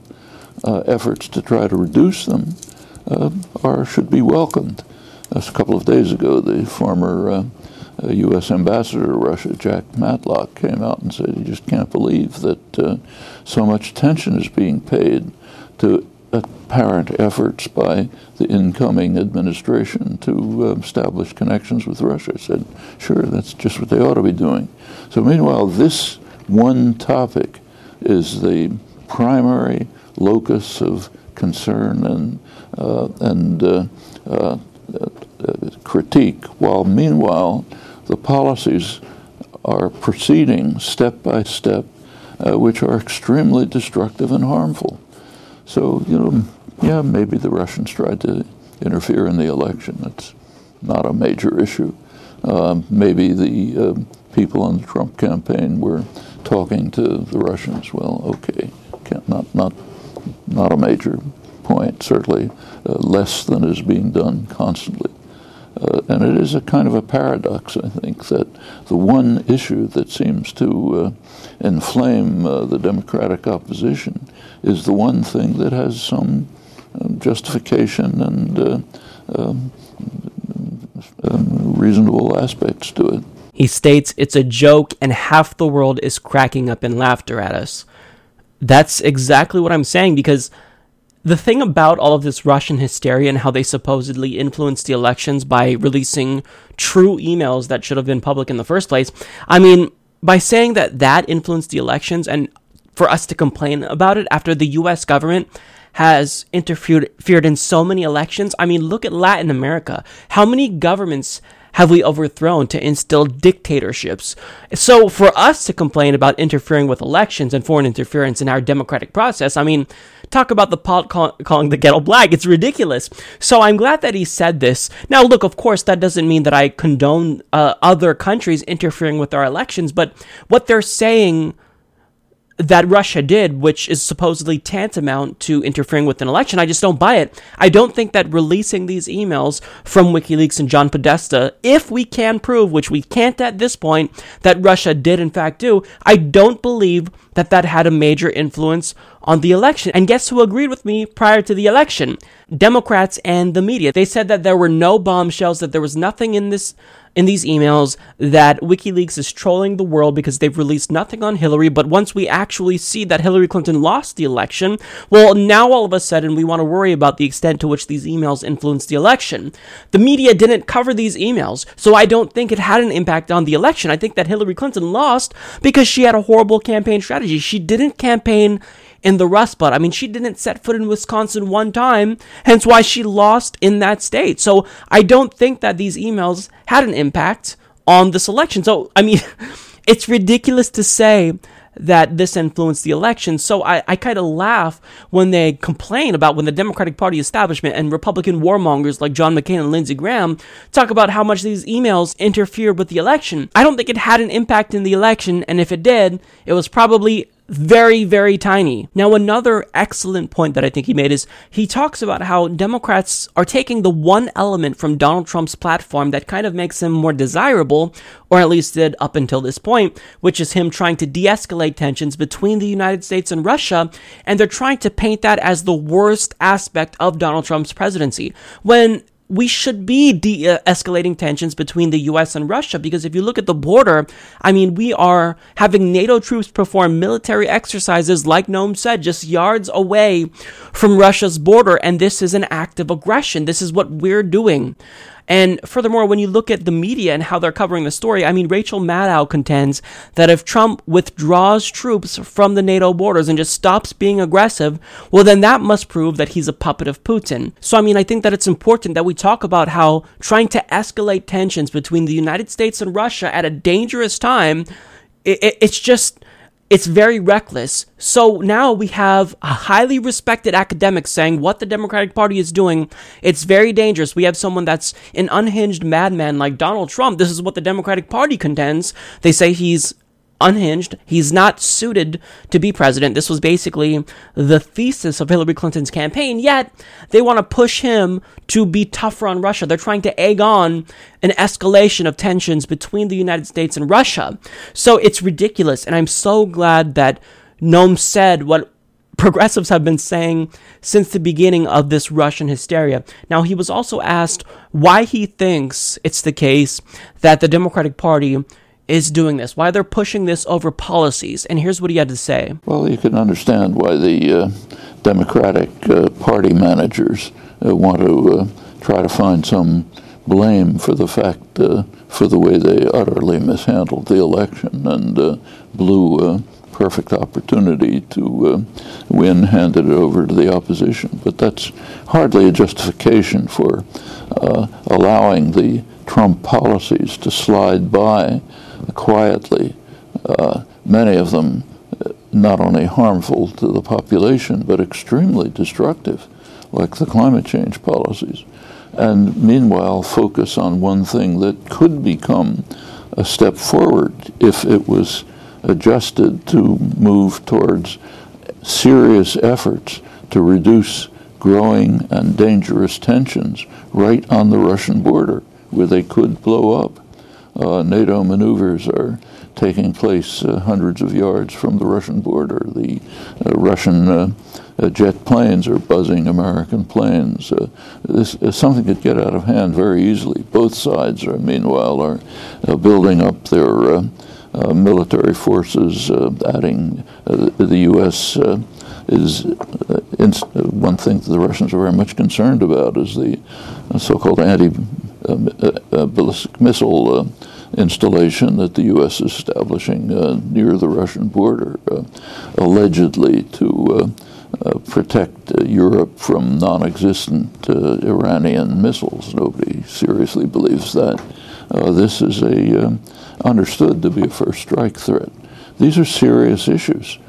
People like William Perry, who has a distinguished career and is a nuclear strategist and is no alarmist at all, is saying that we're back to this is one of the worst moments of the Cold War, if not worse. That's really serious, and efforts to try to calm that down would be very welcome. And we should bear in mind it's the Russian border. It's not the Mexican border. There's no Warsaw Pact maneuvers going on in Mexico. And that's a border that the Russians are quite reasonably sensitive about. Now, he really goes into detail about what we're doing, and whenever I talk about the acts of aggression that we're committing to try to egg on Russia and escalate tensions with Russia, people will say, well, Mike, I mean, come on, this isn't going to lead to a war, we just need to show strength. But we're beyond showing strength, we're just being aggressive. If you line up troops on the Russian border and you perform military exercises, that's an act of aggression. I mean, imagine if Russia was doing this in Mexico. Noam makes this point. Imagine if Russia was performing military exercises right up on the U.S. border in Mexico. We would consider this an act of war. I mean, we considered him releasing emails allegedly an act of war. So this is beyond showing strength. We are just being aggressive right now. And I mean, that doesn't suggest that Russia or Vladimir Putin is innocent, but I mean, we can only influence his actions so much, but we have direct control over our own actions, and it's incumbent on our elected officials not to create a new Cold War. But when I point this out, the response on Twitter or YouTube sometimes is, hey Mike, why don't you say hi to Putin for me because he's apparently your buddy. It's just, this is the new McCarthyism. Anyone who doesn't agree with this Russian narrative, they are painted as a shill for the Kremlin or a buddy of Vladimir Putin. Well, I've never met Vladimir Putin. I don't particularly like Vladimir Putin. I think he's an anti-gay authoritarian dictator, and I don't support that. But what I am saying is I don't want a war with Russia. I don't think that this would benefit anyone, Russians or Americans. So I'm looking out for our own interests, and I'm trying to pursue peace. But when you see an alliance being formed between neoconservatives and neoliberal Democrats, well, that's when you have to worry, because we're not talking about showing strength. Like I said, we're talking about brazen acts of aggression that our government is doing. Now, Noam Chomsky quoted William Perry, who said, "We're back to some of the worst moments of the Cold War, if not worse." And when I heard him say that, this was something that honestly sent chills down my spine, because I've constantly talked about the need to stop with the Russian hysteria, because we're going to catalyze a new Cold War. But I think we're past the point where we're talking about the prospect of a new Cold War, certainly after Donald Trump launched missiles on Syria. I think we're in a new Cold War. I think that we need to stop talking about it as if it's something that's going to happen and start referring to the reality of the situation. When you have NATO troops performing exercises on the Russian border, when you have Trump bombing an ally of Russia, when you have both parties beating the war drums, when you have the media working in tandem with the political establishment to take military action against one of Russia's allies, we are in a new Cold War. I think it's official. So when I say that Democrats need to stop with the Russian hysteria, I'm not saying it because I'm a Kremlin shill. I've never been to Russia. I don't really care about Russia. I just want peace in the world. But if the United States and Russia go to war with each other, that will destabilize not just those two countries. That will destabilize the entire world. We're talking about World War III. So this is dangerous, and I am so thankful that Noam Chomsky took the time to tell it like it is on this issue, even if people are now inevitably going to accuse him of being a Russian shill. So I've always been open about the fact that as progressives, I think it's important that we try to be as reasonable as possible. Now, what I mean by that is we acknowledge the fact that we're never going to agree with someone on 100% of the issues. So even though, for example, I support Bernie Sanders and Jill Stein and often give them favorable coverage, I don't agree with those two on everything. So with that in mind, I think I'm a pretty reasonable person, even though my detractors would say otherwise. But there's one issue, however, that to me is becoming non-negotiable very quickly, and that is a single-payer healthcare system. I'm not willing to budge on this issue, and I think that at this point, I'm willing to reject any politician that doesn't get on board with this, regardless of how progressive they are. I mean, it'd be a really difficult thing for me to do, to vote for someone who is progressive on every other issue with the exception of single-payer, because I mean, I'm done talking about how people in this country are going bankrupt and dying, even if they have health insurance coverage. I've received emails from viewers who are so worried about any changes to healthcare policy in the United States. We shouldn't have to worry about this. The government should make sure that their citizens are protected from illnesses, just like we're protected from external threats. Well, we should also be protected when it comes to healthcare. So I'm done having this discussion. If you're progressive on everything else with the exception of single payer, I'm not voting for you. I can't take you seriously. Now, it seems as though I'm not alone when it comes to single payer, kind of being that line in the sand that progressives aren't willing to budge on. And now that Trump's healthcare plan failed miserably, progressives are pushing very hard for a single-payer system. And this is worrying some Democrats because they're beginning to realize that if they do decide to run in 2020, in 2018, even in the midterm election, they will face a single-payer litmus test. So this is evident in a story released by CNN. They explain Democrats eyeing the 2020 presidential contest could soon face a Medicare for All litmus test from the party's progressive base after last month's failure of President Donald Trump and congressional Republicans to repeal Obamacare. Progressives are going on offense, mounting a new push for single-payer health insurance. So that last line there tells me that the Democratic establishment is getting worried. I mean, people like Cory Booker, who already sold out to the health insurance industry, they're worrying that the prospects that they could be successful in a Democratic Party primary is diminishing because your base simply will not let up when it comes to single-payer healthcare. And I mean, this should have never been something that they moved away from because the Democratic base was always in favor of a Medicare for All type system. It's just that we had this renewed energy about it when Bernie Sanders brought it back on the national agenda. So yeah, you will in fact face a litmus test. If you do not support a single-payer healthcare system, you lose. You don't get my vote. I don't care how much you try to threaten us and blackmail us with scary Republican candidates like Donald Trump. You already tried that and it didn't work.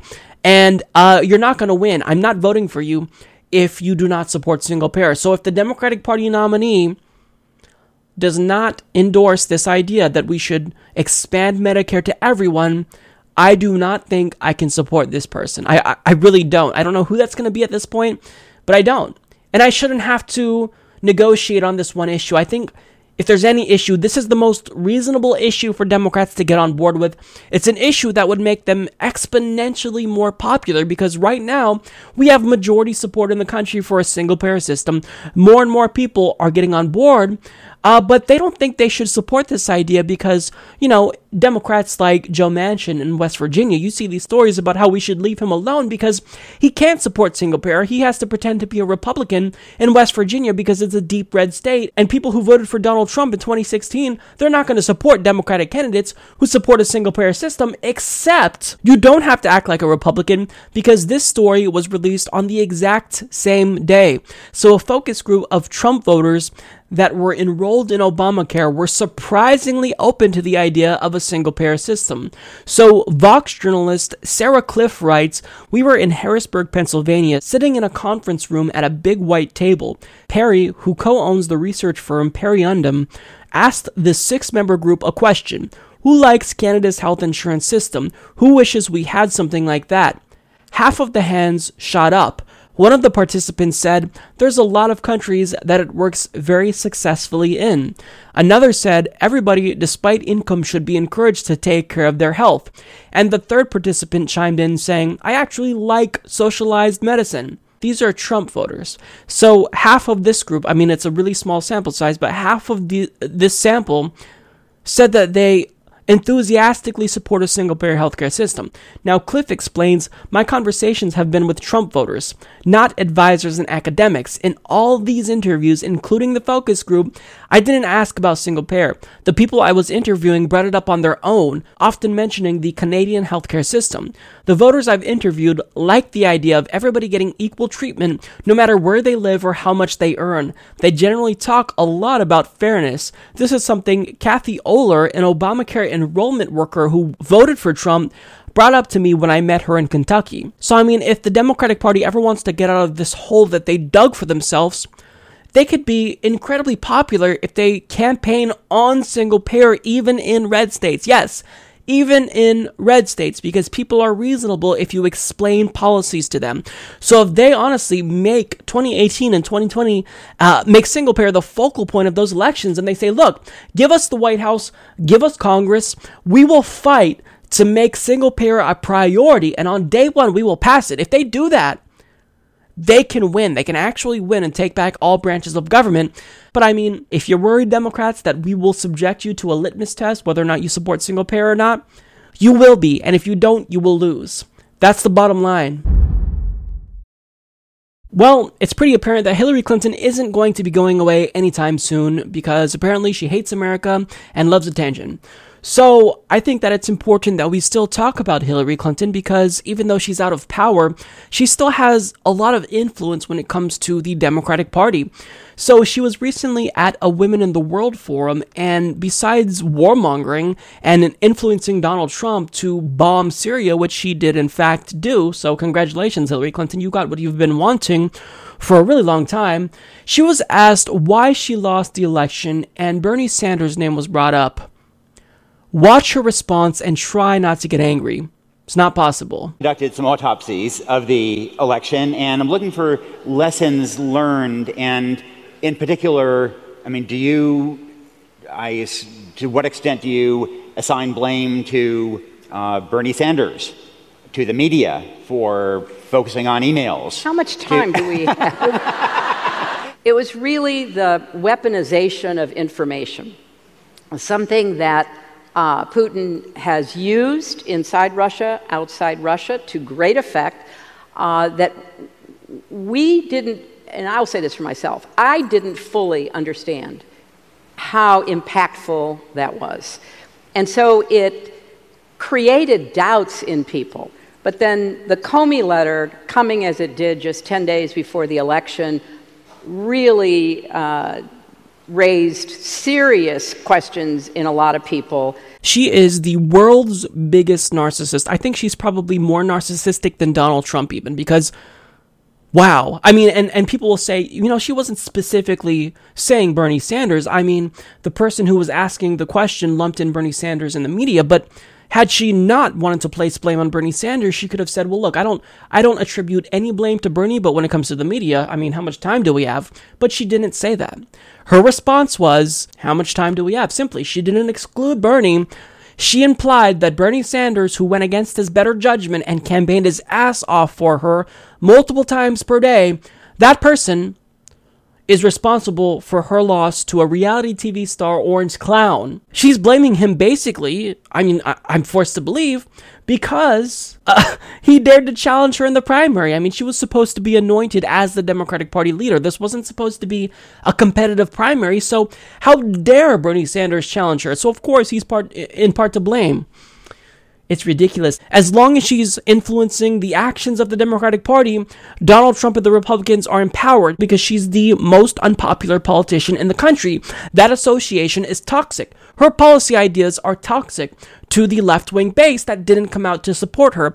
So if they continue this association with Hillary Clinton, they lose. She's a pretty divisive, destructive figure in American politics that doesn't take the hint that Americans just aren't into you. We're not into you, Hillary. We don't want you to be the president.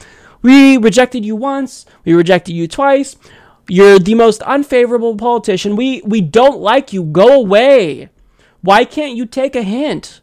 What is it going to take for you to have some introspection and realize maybe I should let the country heal and just go away? I don't know what it's going to take. But now you aren't just not going away, you are being divisive. It was Bernie Sanders. It was the media who did propaganda for her.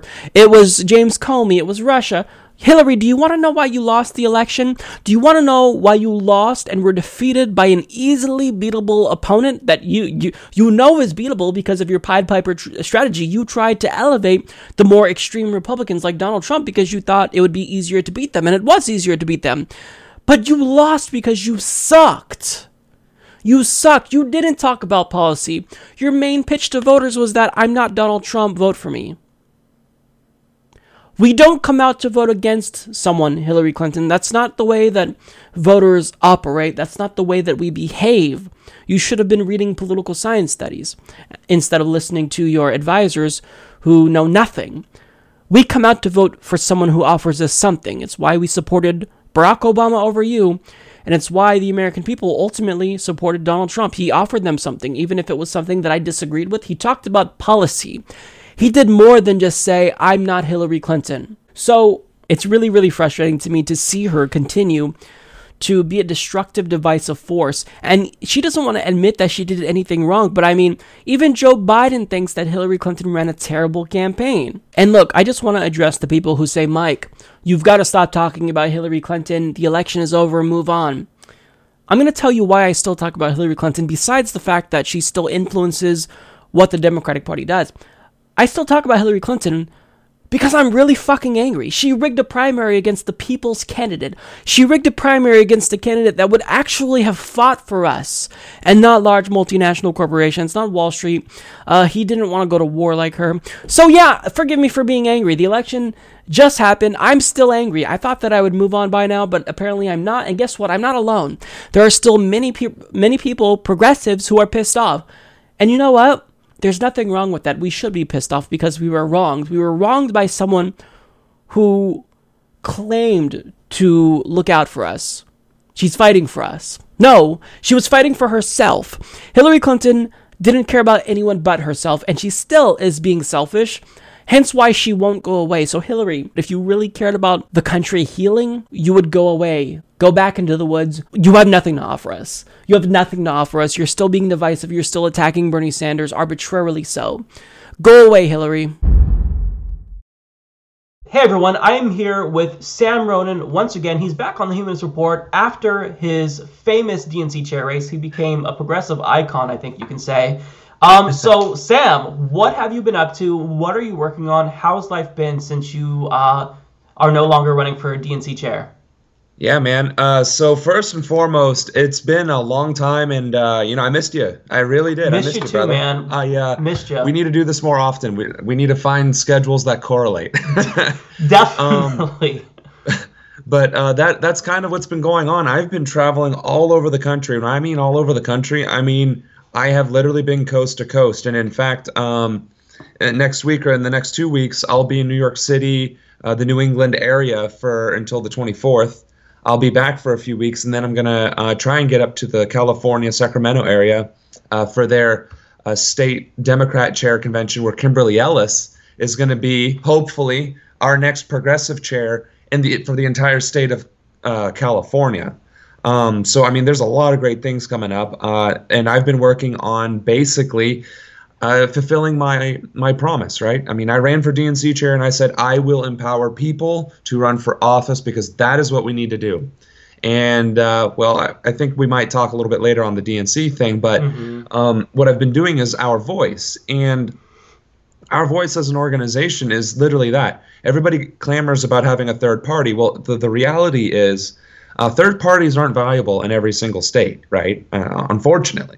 Most states you have to be a Republican or a Democrat. You might be able to get on the ballot as an independent, but your likelihood of winning is pretty rough, and in Ohio specifically, right?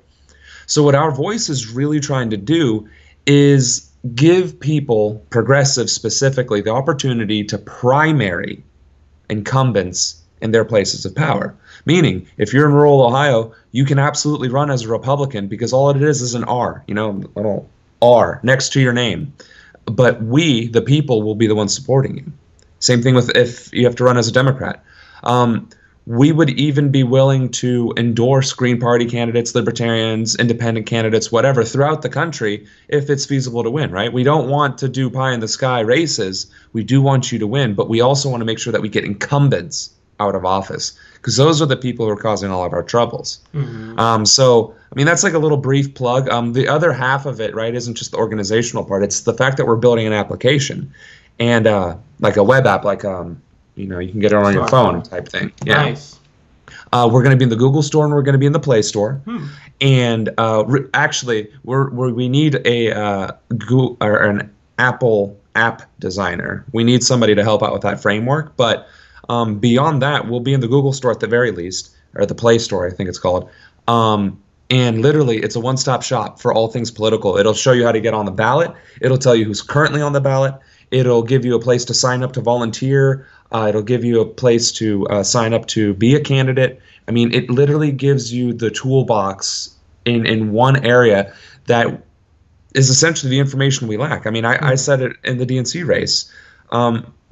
Most people have no idea how to even run for mayor, right? I mean, you might know how to run for mayor. I might know how to run for mayor, but I guarantee 99% of the people watching this have no clue. And that's the problem. Like when I went up to Kent State the other day and gave a speech there, I asked the audience, I said, how many of you actually know how to run for office? Literally one person raised their hand.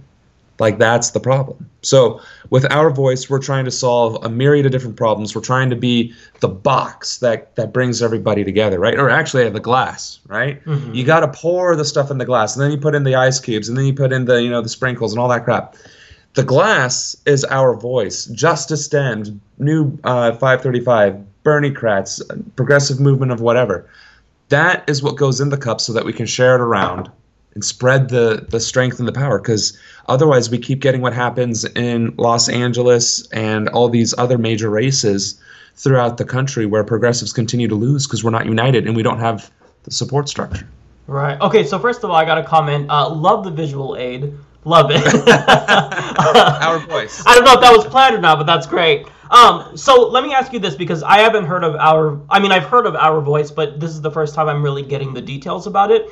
So it sounds to me like this is basically political resources. If you have a question about something, this is kind of a main hub. If you want to run for office, it's a good starting place. If you want to find out how to challenge them. So is that basically, am I getting this correctly here? It's actually that and more.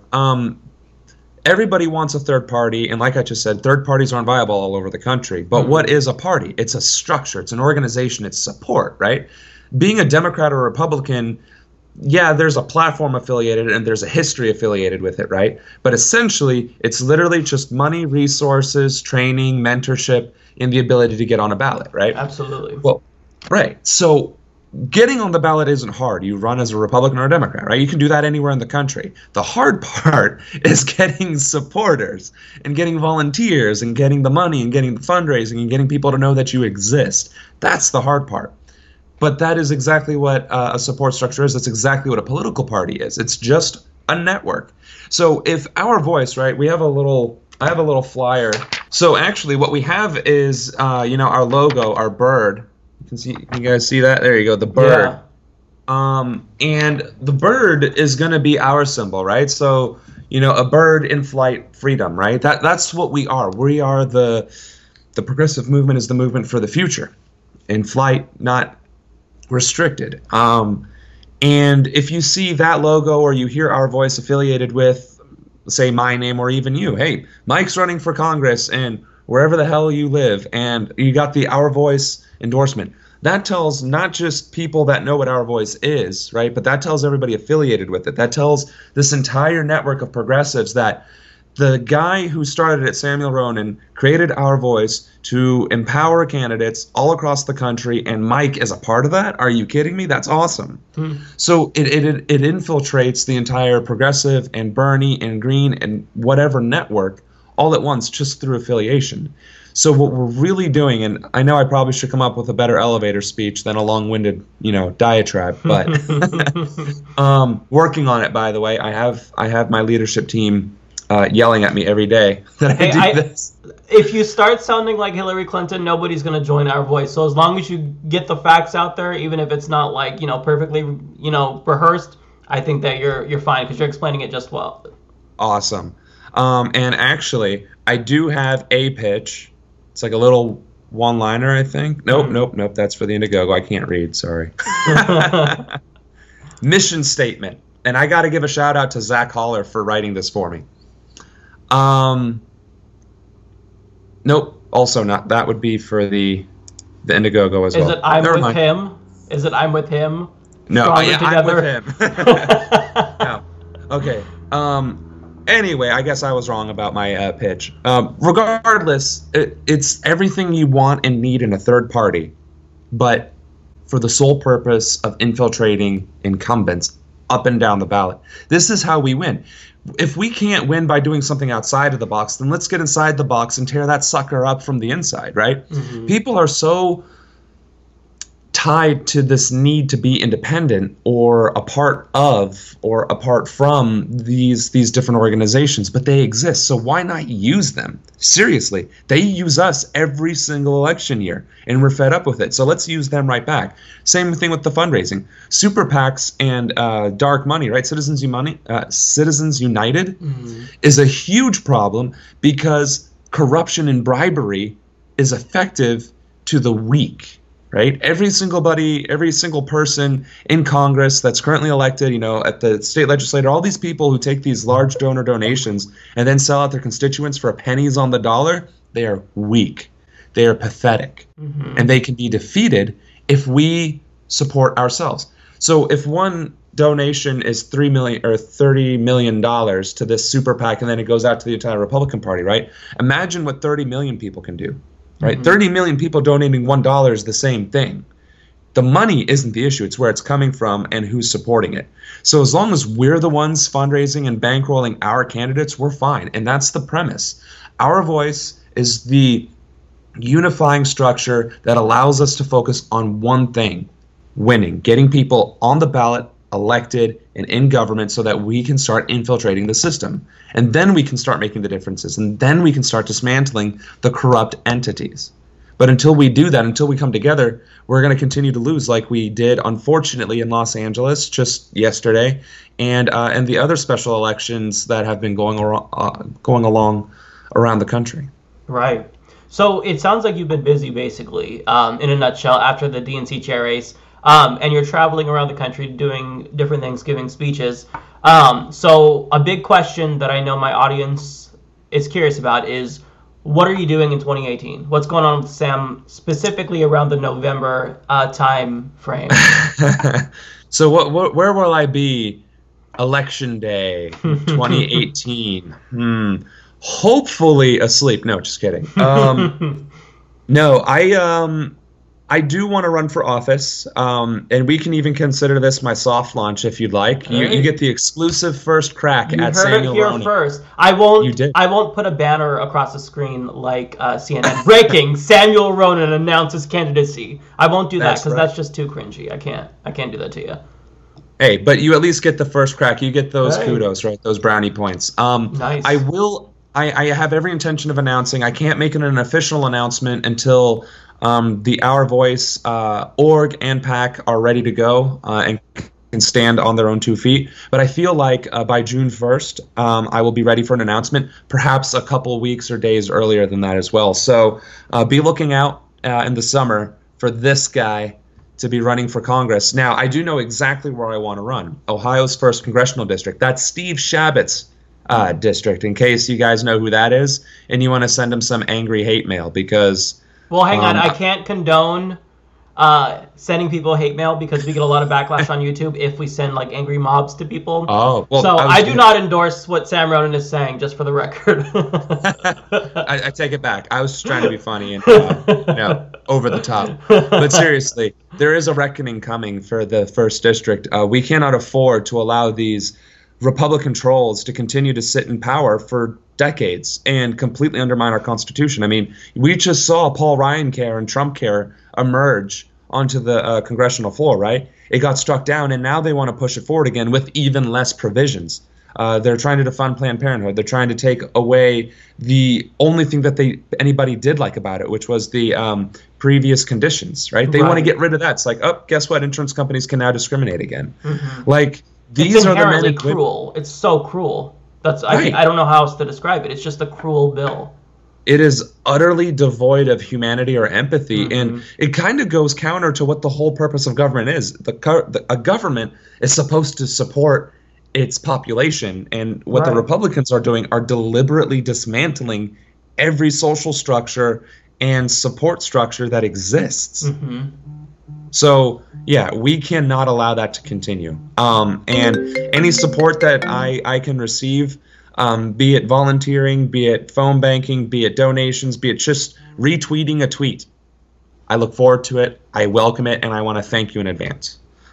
Great. Okay, so let me ask you this. I kind of want to go back into the DNC chair race because there are some things that I know we're all curious about. So you had a lot of grassroots momentum behind you. There was a lot of enthusiasm behind your campaign. Tell me how many votes you got for the DNC chair position. So you got to carry the 0. 0 votes. And Goose egg. That was kind of, I mean, we were all, I think you were probably our number one choice for a lot of progressives, at least. Keith Ellison was second. Keith Ellison didn't even win, and then you got 0 votes. So it kind of felt as though we were getting slapped in the face. And then you kind of see us, we'll see the establishment patting progressives on the head by appointing Keith Ellison to be the deputy DNC chair, effectively making up a position for him. I mean, what are your thoughts on that? I found that insulting. I found it as not them trying to extend an olive branch to progressives, but them just saying, well, here, you get nothing. We'll trot out Keith Ellison. We're like him, but really, behind the scenes, we're more like Tom Perez and Hillary Clinton. Just give me your whole thoughts on that, because I was incredibly insulted by this. I just found it a slap to the face of every progressive that was behind your campaign, that was behind even Keith Ellison's campaigns. Well, I mean, you're not wrong. The sad thing too is the first thing they do with Keith Ellison is make him record a donation pitch, and then email it to everybody in the Democratic Party, right? And I don't understand it, because it's not like they didn't hear the solution to their problems, because I delivered it. It's not like they weren't aware that progressives were disgruntled and disenfranchised, because I told them, and I was the example. But you're right. Getting 0 votes, I mean, it stung a little bit. I figured I would have gotten at least a token vote. But what had happened right before the votes were cast was Pete Buttigieg dropped out, and I think Pete Buttigieg. Sorry, I just call him Butt Geek. Well, I mean, I call him Mayor Pete because Buttigieg is hard to pronounce. It is. When he dropped out, I think that kind of told everybody that would have voted that's like, oh, we don't get a safe round, because I think there would have been a safe round. Some of the insiders say there wouldn't have been one regardless. I think there would have been a safe round where people would have voted for their second pick, right? The one that if they weren't going to pick Tom or Keith, they would pick this person, right? And I think we would have seen that I would have gotten maybe single digits, possibly 10, 11, a dozen votes. And everybody else probably would have gotten similar. But when he dropped out, there was no safety whatsoever. That was absolutely, nope, we got to pick our guy and we got to do it now. And Tom Perez almost won outright then and there in that first vote. So what we saw, and then on top of that, and I can't talk about the vote without talking about what immediately preceded it. Christine Pelosi submitted Resolution 33. Now that's Christine, the daughter, not Nancy, the mother, right? Christine Pelosi, I mean, I'm going to give credit where credit is due. She is at least trying to be progressive, even if she's like kind of on that cusp. She's center left. I'll give her that much. She's not left, but she is definitely center left. And when she proposed Resolution 33, I was clapping until my hands bled, right? And Resolution 33 was getting money out of politics, getting corporate donations out of the Democratic Party. They could have done it that day, and they didn't. And in fact, they, despite the booing in the background, and I mean booing, not like boo, like ugly pitchforks and torches booing from the back, they still voted against it. They shot it down. They're like, well, we have to take money. No, you don't. If you could get 270 million people to agree on something and give you $1 to agree on it each month, that's what? $3.4 billion a year or more, something like that. I mean, it's an astronomical amount of money. So the Democrats just repeatedly shot themselves in the foot that day. And then since then, I remember being on CNN for, 2.5 hours standing there and only 5 minutes of speaking. But I remember distinctly everybody saying, if I become chair, I will bring everybody else to the table. And that also hasn't been happening. And it's not just me. It's two of the Petes and I think Ray weren't called up either. They're not on the transition team. And I think that's a problem.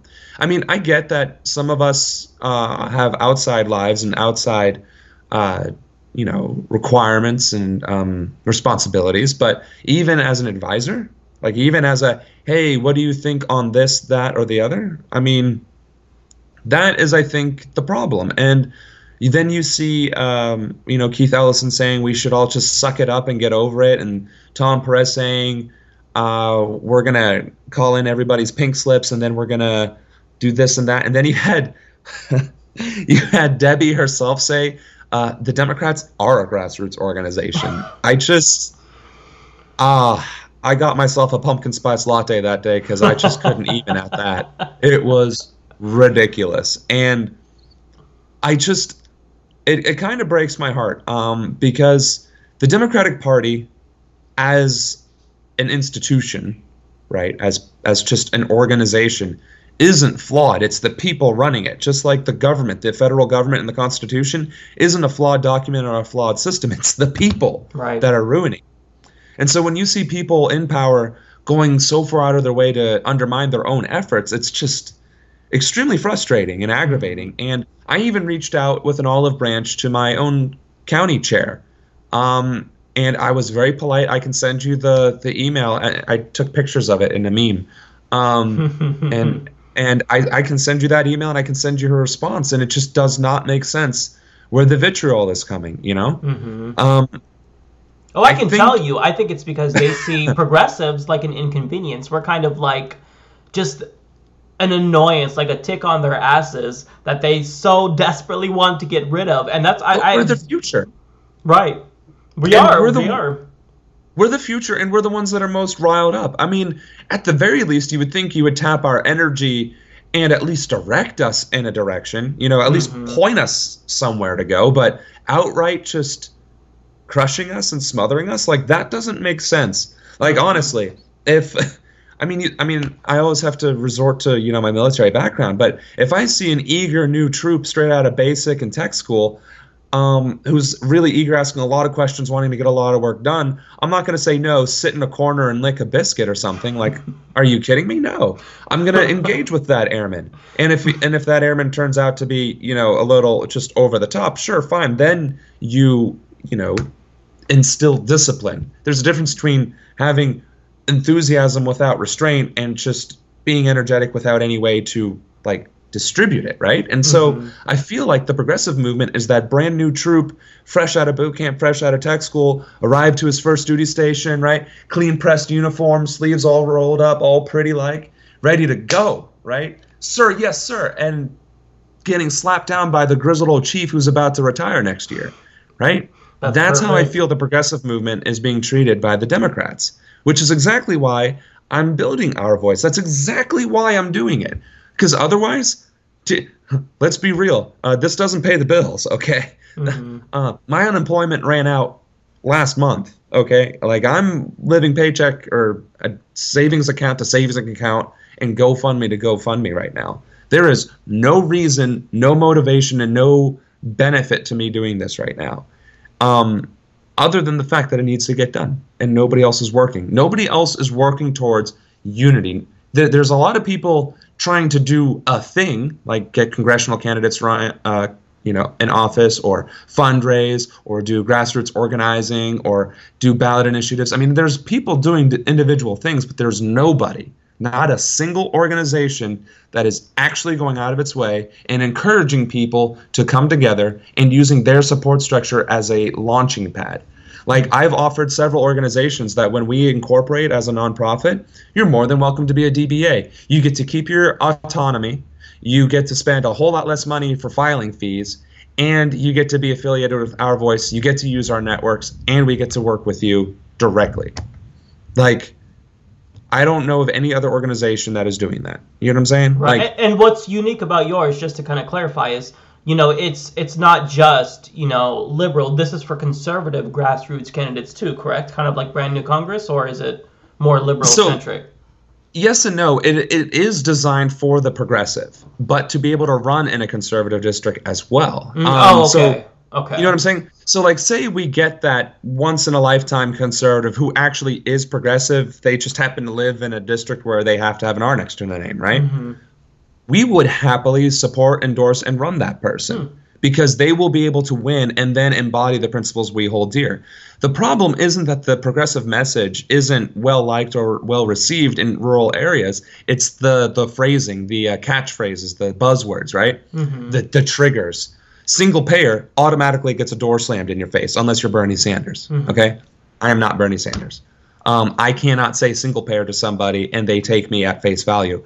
I have to talk about how healthcare reform benefits people through the taxes they're already paying and not increasing them or paying out of pocket, right? Same thing with education. If we had a streamlined education process that was free, the school to work process would be simpler. You could actually incentivize employees or employers to hire a certain threshold of brand new students, or have better programs to where you'll be hired on as you complete your education, and then you'll have practical experience on top of that. The more integrated the employment versus education processes can be, the better off we'll be. Same thing with vocational schools.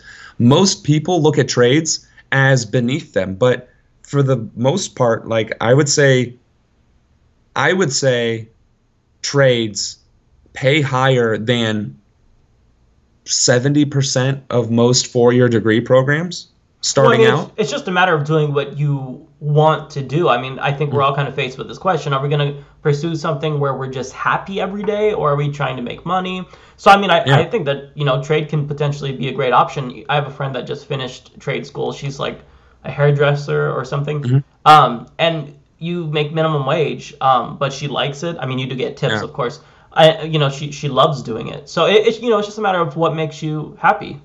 Exactly. And we should make it as simple of a process as possible. We shouldn't make you go into debt, because even though she went to hairdresser school or cosmetology school, I think that's what it is. I think you're right, yeah.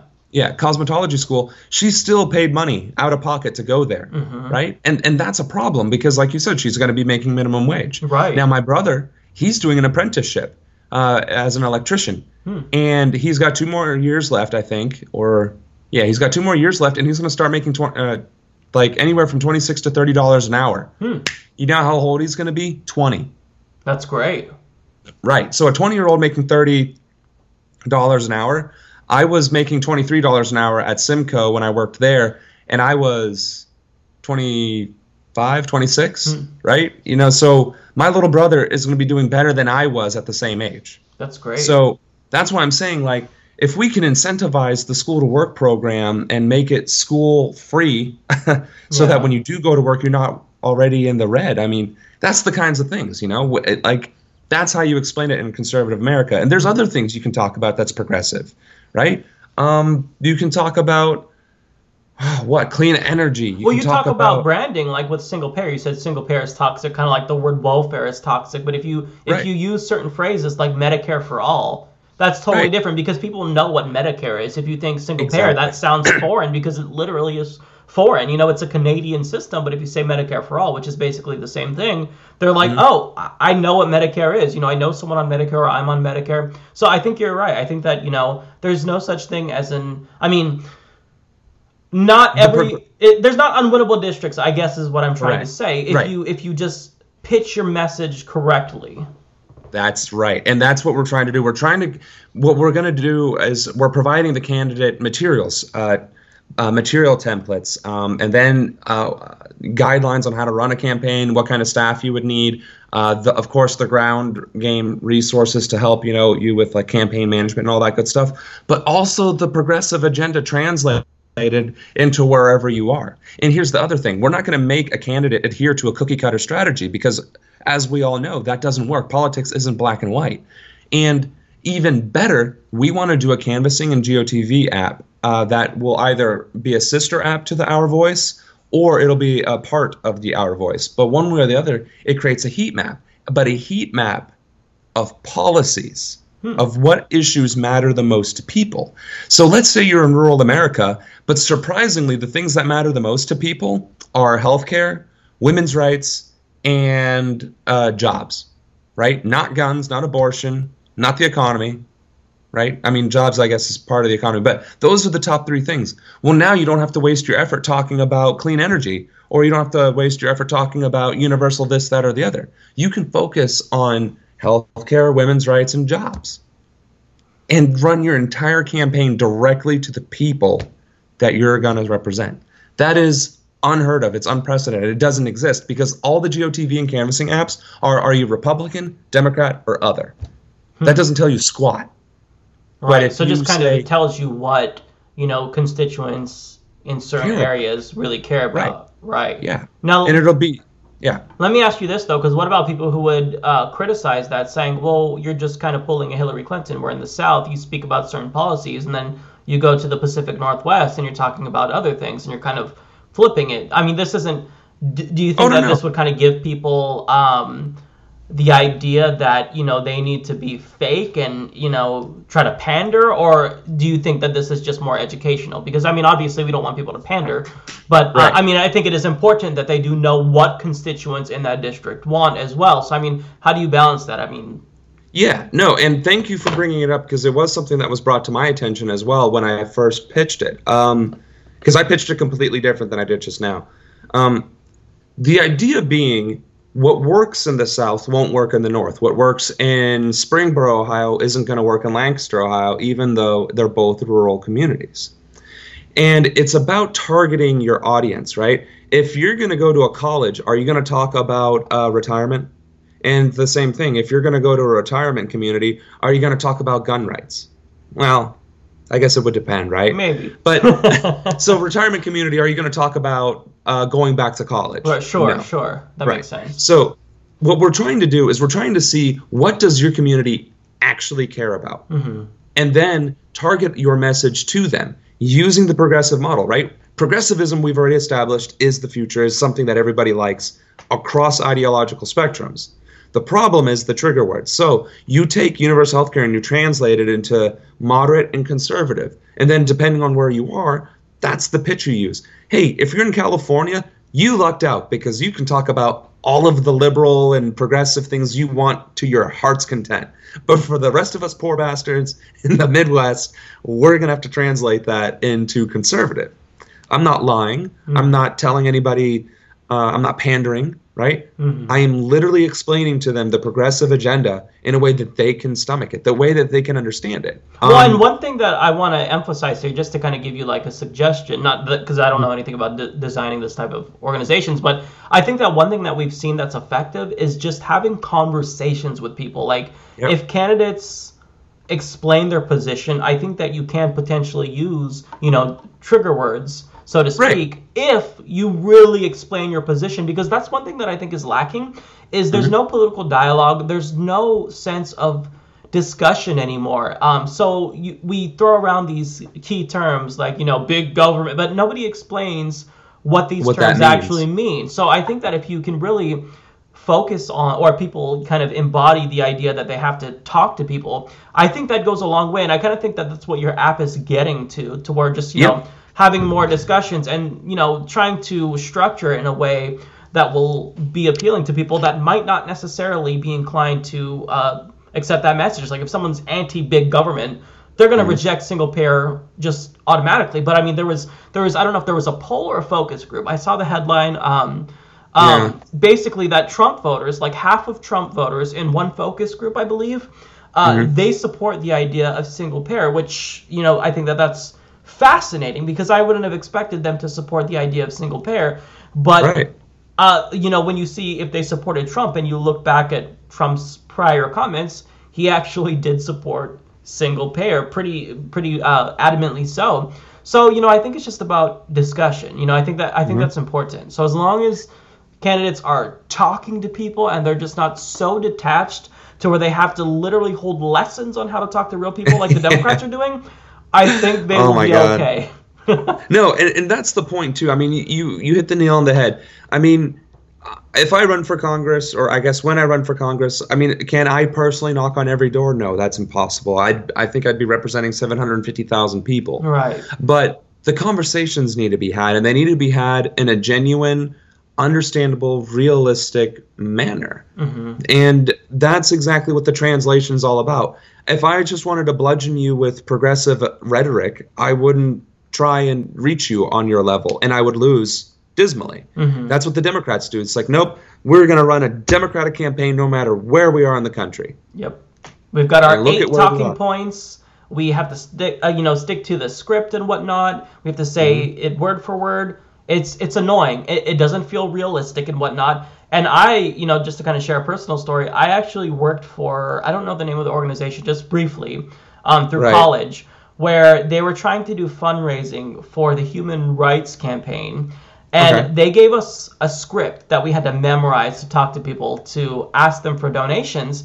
And they were very adamant that you stick to the script, you don't deviate from it. And I was doing that, and I got 0 donations. People didn't want to talk to me because it sounded fake. It didn't seem authentic. But the minute that my superior went away and I was kind of on my little area, it was like a mall area in front of a Starbucks. But when she went away and I was able to just talk, I ditched the script. I just talked to people and explained to them, this is what we're doing. We're raising money right now. We're trying to repeal Don't Ask, Don't Tell. This was back in like 2010. And we're trying to get this. Thanks, by the way, for trying to fight that early on. I appreciate that. Yeah. It was something that, I wasn't in the military, but my brothers were. So, I think it's important that people in the military, they're not treated like shit. I think that we should all be on board with that. And that's kind of the way I explained it. It's just a matter of, we have people in the military right now who it's basically a witch hunt. And I know that this isn't something that you necessarily hear in the mainstream media. You don't hear people telling their stories.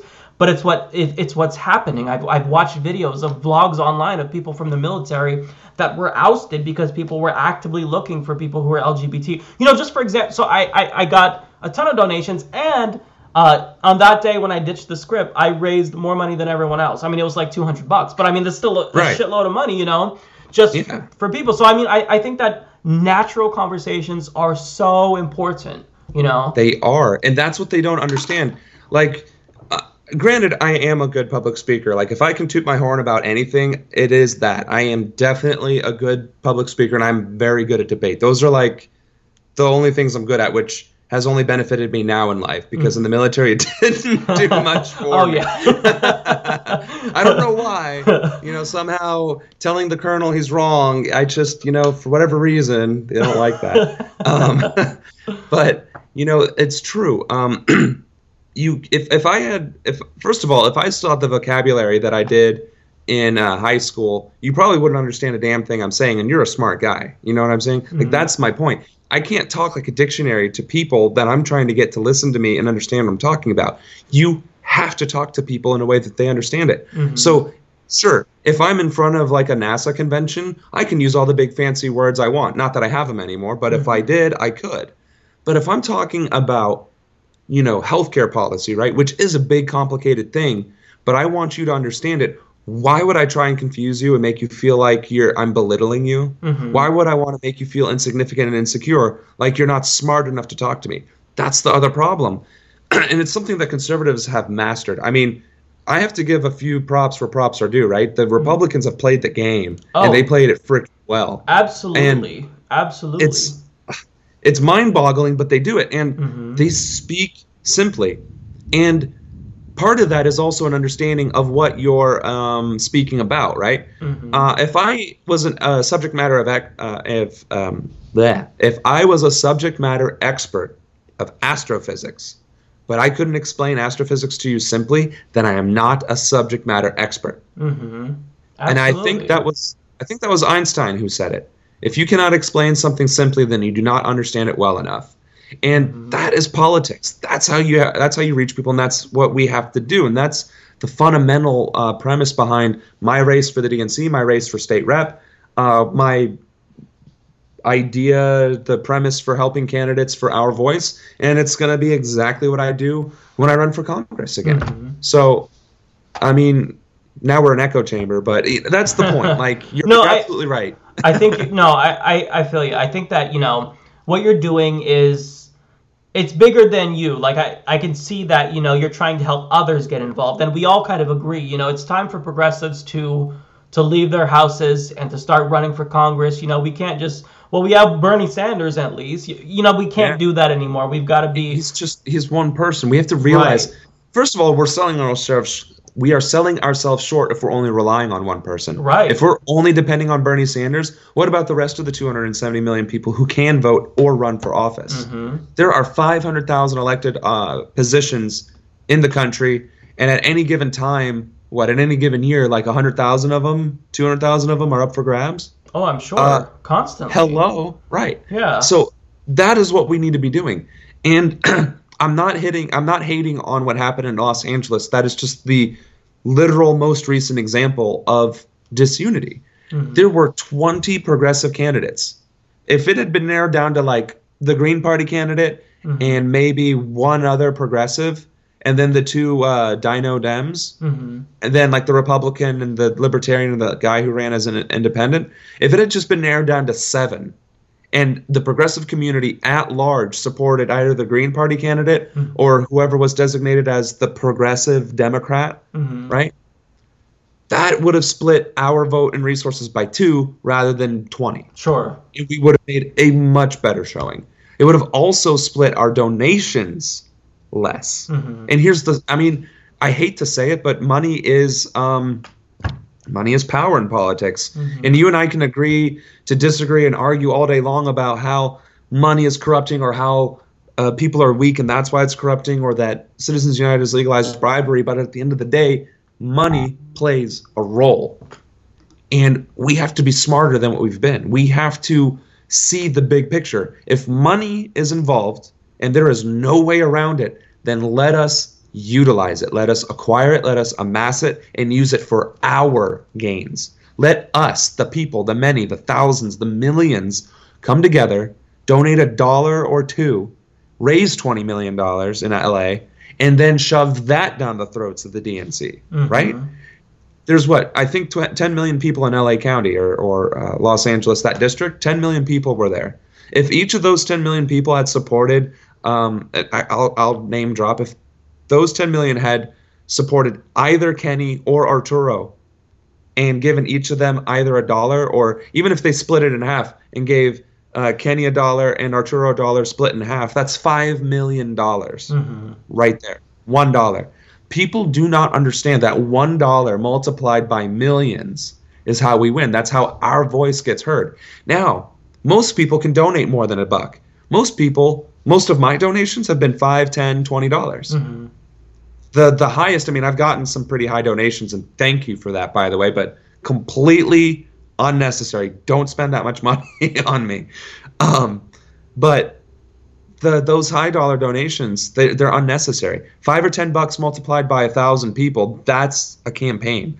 $5 or $10 multiplied by 1 million people is a governor's race, a senator's race, a congressional race. You know what I'm saying? That is our strength, and we have been underutilizing it. I like it, and it sounds like, progressive unity is what you're calling for, like a cohesive message. I like it. I think it's great. So yeah, I like what you're doing. So I won't keep you any longer, but any closing things you want to do, anything you want to plug, any websites? I mean, if we are curious about the progress of our voice, how can we track that? My shameless plugging. Now, there's a QR code on here. I don't know how fancy the technology is, but that should be clear enough for somebody to use. In either case, we are doing two things. We are going to be launching an Indiegogo, which will be fundraising our super PAC. Now, that phrase might be a trigger for some, but let me assure you, this super PAC is a tool, a weapon, just like we've been discussing all day, to be utilized against the establishment. If we can put $10 million of our dollars into this super PAC and then spread out that $10 million to our candidates for our support and our needs, we win, right? The problem is when Big Pharma or Big Oil donate $10, right? So that's the Indiegogo that'll be coming out in the next couple of weeks. We're retooling it. We're also accepting video scripts. If you go to my Facebook, my personal Facebook is Samuel Ronan, you'll know it's me because there's over 3,000 friends on it. Or to my verified account, which I think I just updated, Ronan for Progress. So Ronan, the word for F-O-R, Progress. Or my Twitter account, which is Ronan, the number 4, Progress. If you go to any of those things, you'll see somewhere down there the script and to submit the video, and it'll be a part of the commercial. You will be part of our initial launch phase. The other thing we're doing is we're continuing to amass talent. You guys are exactly what is needed in the progressive movement. You are the social media experts. You are the ones who can proliferate a message. You're the ones who can write and blog. You're the ones who can do video and graphic design. You're the ones who are programmers and editors. You're the ones who can organize at the grassroots level and get people energized and ready to go. We need all of it. We have a 50-state structure that'll develop into a 3,000-plus county structure. We're also going to have plans ready and toolkits designed to help establish campus-level Our Voice organizations as well. And all of that can be gotten from our website, ourvoiceinitiative.org. Go through it. There's the resources tab. There's the Our Team tab. Let me double check here. The Action tab. Donate to Our Voice, join the team, fill in the data, contact. All these different things allow you to have your voice heard and become stronger by working together with fellow progressives. So more to come on that. There's also going to be my events coming up in New York City. Like the New England area. There's going to be one event on 420, which is the Get Money Out of Politics event. People like Tim Black, Jordan Sheridan, if he's in town. We got Ali Mirza. We got I have to look at the events, but we got plenty of speakers who are local elected candidates, who are progressive leaders, who are just phenomenal people. And they're going to be there as well. So if you're in New York City on the 20th, come out. Otherwise, support it and proliferate it, because this isn't done. I'm not done fighting for you, and we shouldn't stop fighting for each other. All right, sounds good. Ladies and gentlemen, that is Sam Ronan. That's all I got for you guys. I want to thank you all for tuning in so loyally each week. But before I end the episode, what I want to do now is take a moment to individually recognize each person who decided to sign up on Patreon and humanist.report.com to become a member, many of which did so even before I said anything about the YouTube demonetization issue. So I really want to give individual recognition to every single person who stepped up. And if your name is not on the list, if you signed up within the last couple of days, I will be thanking you by name next week. So these are the people who I will be thanking today in alphabetical order, arranged by first name: Aaron Mendoza, Adam Zayas, Alan Yeager, Alexander, Alexi Martinez, Allison Swanson, Amit Singh, Amy Zhang, Andriy Borisenko, Andrew Guerreria, Andrew Hewitt, Andrew Mikesel, Andrew Na, Andrew Walsh, Angelica Duncan, Angelique Shelton, Ann Wooster, Anna Southwell, Annie F., Anu Naik, Anuradha Naik, April Ford, Becky Lynch, Ben Ledesma, Benjamin Lackman, Bennett Harbo, Bernard Ravenald, Bobby Haynes, Boris Yanachkov, Brant Tudor, Brent Golaher, Brian Early, Brian Thomas, Bryant Mark, CC Coutinho, Kale Granilo Weaver, Kara Dennison, Casbro, Charmaine Foltz, Chris Lozano, Chris Pelham, Chris Wood, Christian Peterson, Christian Vale, Christopher Fields, Christopher Gear, Christopher Vasquez, Chuck King, Serenio Ruiz, Claudia May, Clue, Courtney Durham, Daniel GR, Daniel S., Daniel Sullivan, Dat Caddy, David Bonekey, David Brokaw, David Filipiak, David Newberry, David Paladian, Dax Jacobson, Deb Bracknell, Dennis Cloutier, Diego Trejo, Don Cupido, Doreen McGuire, Dude in the Night, Emily Surratt, Emmy Sanchez, Eric Pelkey, Eric Cush, Eric Shin, Aaron Blair, Ernesto Visil, Esmeralda Frias, Exes, Fabiola Dominguez, Felix, Faye Adelstein, Francisco Antonio Medina Saldana, Frank Black, Frank M. Tenzer, Fred, Free Fox, GBSA, G. Carlin Disciple, hopefully that's George Carlin, if so, that's awesome, Gabrielle Luke, General Jowie, George Bissett, George W. Shannon, Gilda Mosley, Gone Artsy, Grant Keeling, Harvey Emmerich, Hayden Ellison, Heather Knifer, Hector Manuel Menivar Valdez, Holly Edgecombe, Howdy Doody, Humza A, IB Koliosho, Isan Hassoun, Ian Neal, Ingrid LaPlanche, Irving Gonzalez, Isamu Kusaka, Jack Harwood, Jack Robalito, Jack Sorrell, Jacob Lee Cowles, Jacquees Lafere, Jake D. Hagood, Jacob Barber, Jalen Caudill, James Wengro, Jan Henning Clayson, Jason Early, Jay Riddle, Jeff Cleese, Jenny Wu, Jerry, Jessica, Jimmy Com Kwong, Jethan Vijayan, Johannes Merkel, John Robinson, John Tuca, John Harvey, Jonathan Milstein, Jonathan Spencer, Jonathan Vasquez, Jorge Alvarez, Joseph Novella, Joseph Terre, Joseph Wilson, Joyce Maddox,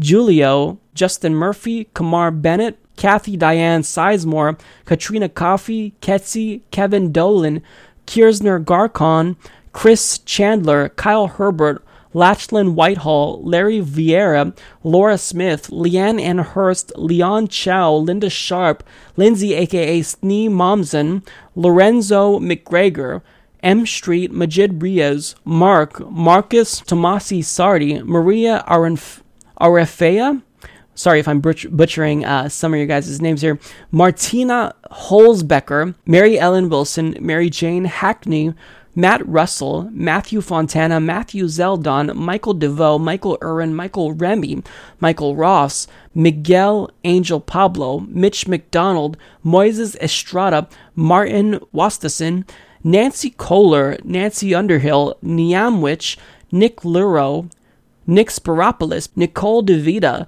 Nico Murphy, No Alternative, Nzinga Eduardo, Orlani Silvio, Fat, Paige Hafner, Patrick Babcock, Perry Ramstad, Peter Harrison, Peter Petrov, Peter Willett, Philip Morrison, Pierre Richardson, Rachel Rasmussen, Rachel Steele, Rachel Stoker, Ramiro Lopez, Rebecca Delane, Rebecca Taylor, Reese Davidson, Ricardo Contreras, Ricardo Montalban, Richard E. Flores, Richard Marcelin, Richard Reich, Robert G. Houston, Robert Greenhouse, Robert Turani, Robert Jimenez, Ruben Nieres, Ryan Harper, Ryan Shaver, Rin, Samuel Soon, Sanj Shima, Sarah Creighton, Scott Blanford, Scott Bloom, Sean Sunija, Sean Wins, Sapir Amourpour, Seth Pitts, Shahram Ali, Shane Dean, Cheryl Garnick, Shirley Hickman, Simon Bowl, Spencer Morris, Stephen Byrne, Stephanie Estrada, Stephen Lobolita, Stephen T. Kesey, Stephen Capra, Stephen Frenette, Stout Ninja, Susan Sochko, Swami Amala, Ted Ingalls, The Bibbling Prophets, Thomas Geiger, Thomas M. Ward, Tim Bowie, Timothy M.A., Tom Anderson, Toshkin Cooper, Toscon Cooper, Trayvon Hudson, Tree Chu, Tissam Vang, Tricia Miller, Vaughn Jenkins, Vish Singh, Wakia Smith, Wiley Harp, Will Carter, Win Carter, Yarrow, Zach Bergman, and Zachary Hughes. Thank you all so much from the bottom of my heart. You guys really, you gave me a lot of hope, and I'm not just speaking for myself. Like any of you who signed up to be a patron, for anyone, Kyle Kalinske, Jimmy Dore, Benjamin Dixon, you really have made our weeks that much more manageable. You've been so inspirational. You've come to the rescue of us in many cases, again, before we even asked you to. Thank you all so much. Let me apologize for butchering many of your names. As someone who gets his last name butchered all the time, I know how it feels, but I'm so sorry for doing the same thing to you. Thank you all to these people, really. So that is the end of the episode. I'm going to finish filming now because there's a big storm in Portland. Hopefully I can get through this and edit all the videos before we lose power, but I'll see you all next week. Thank you all so much.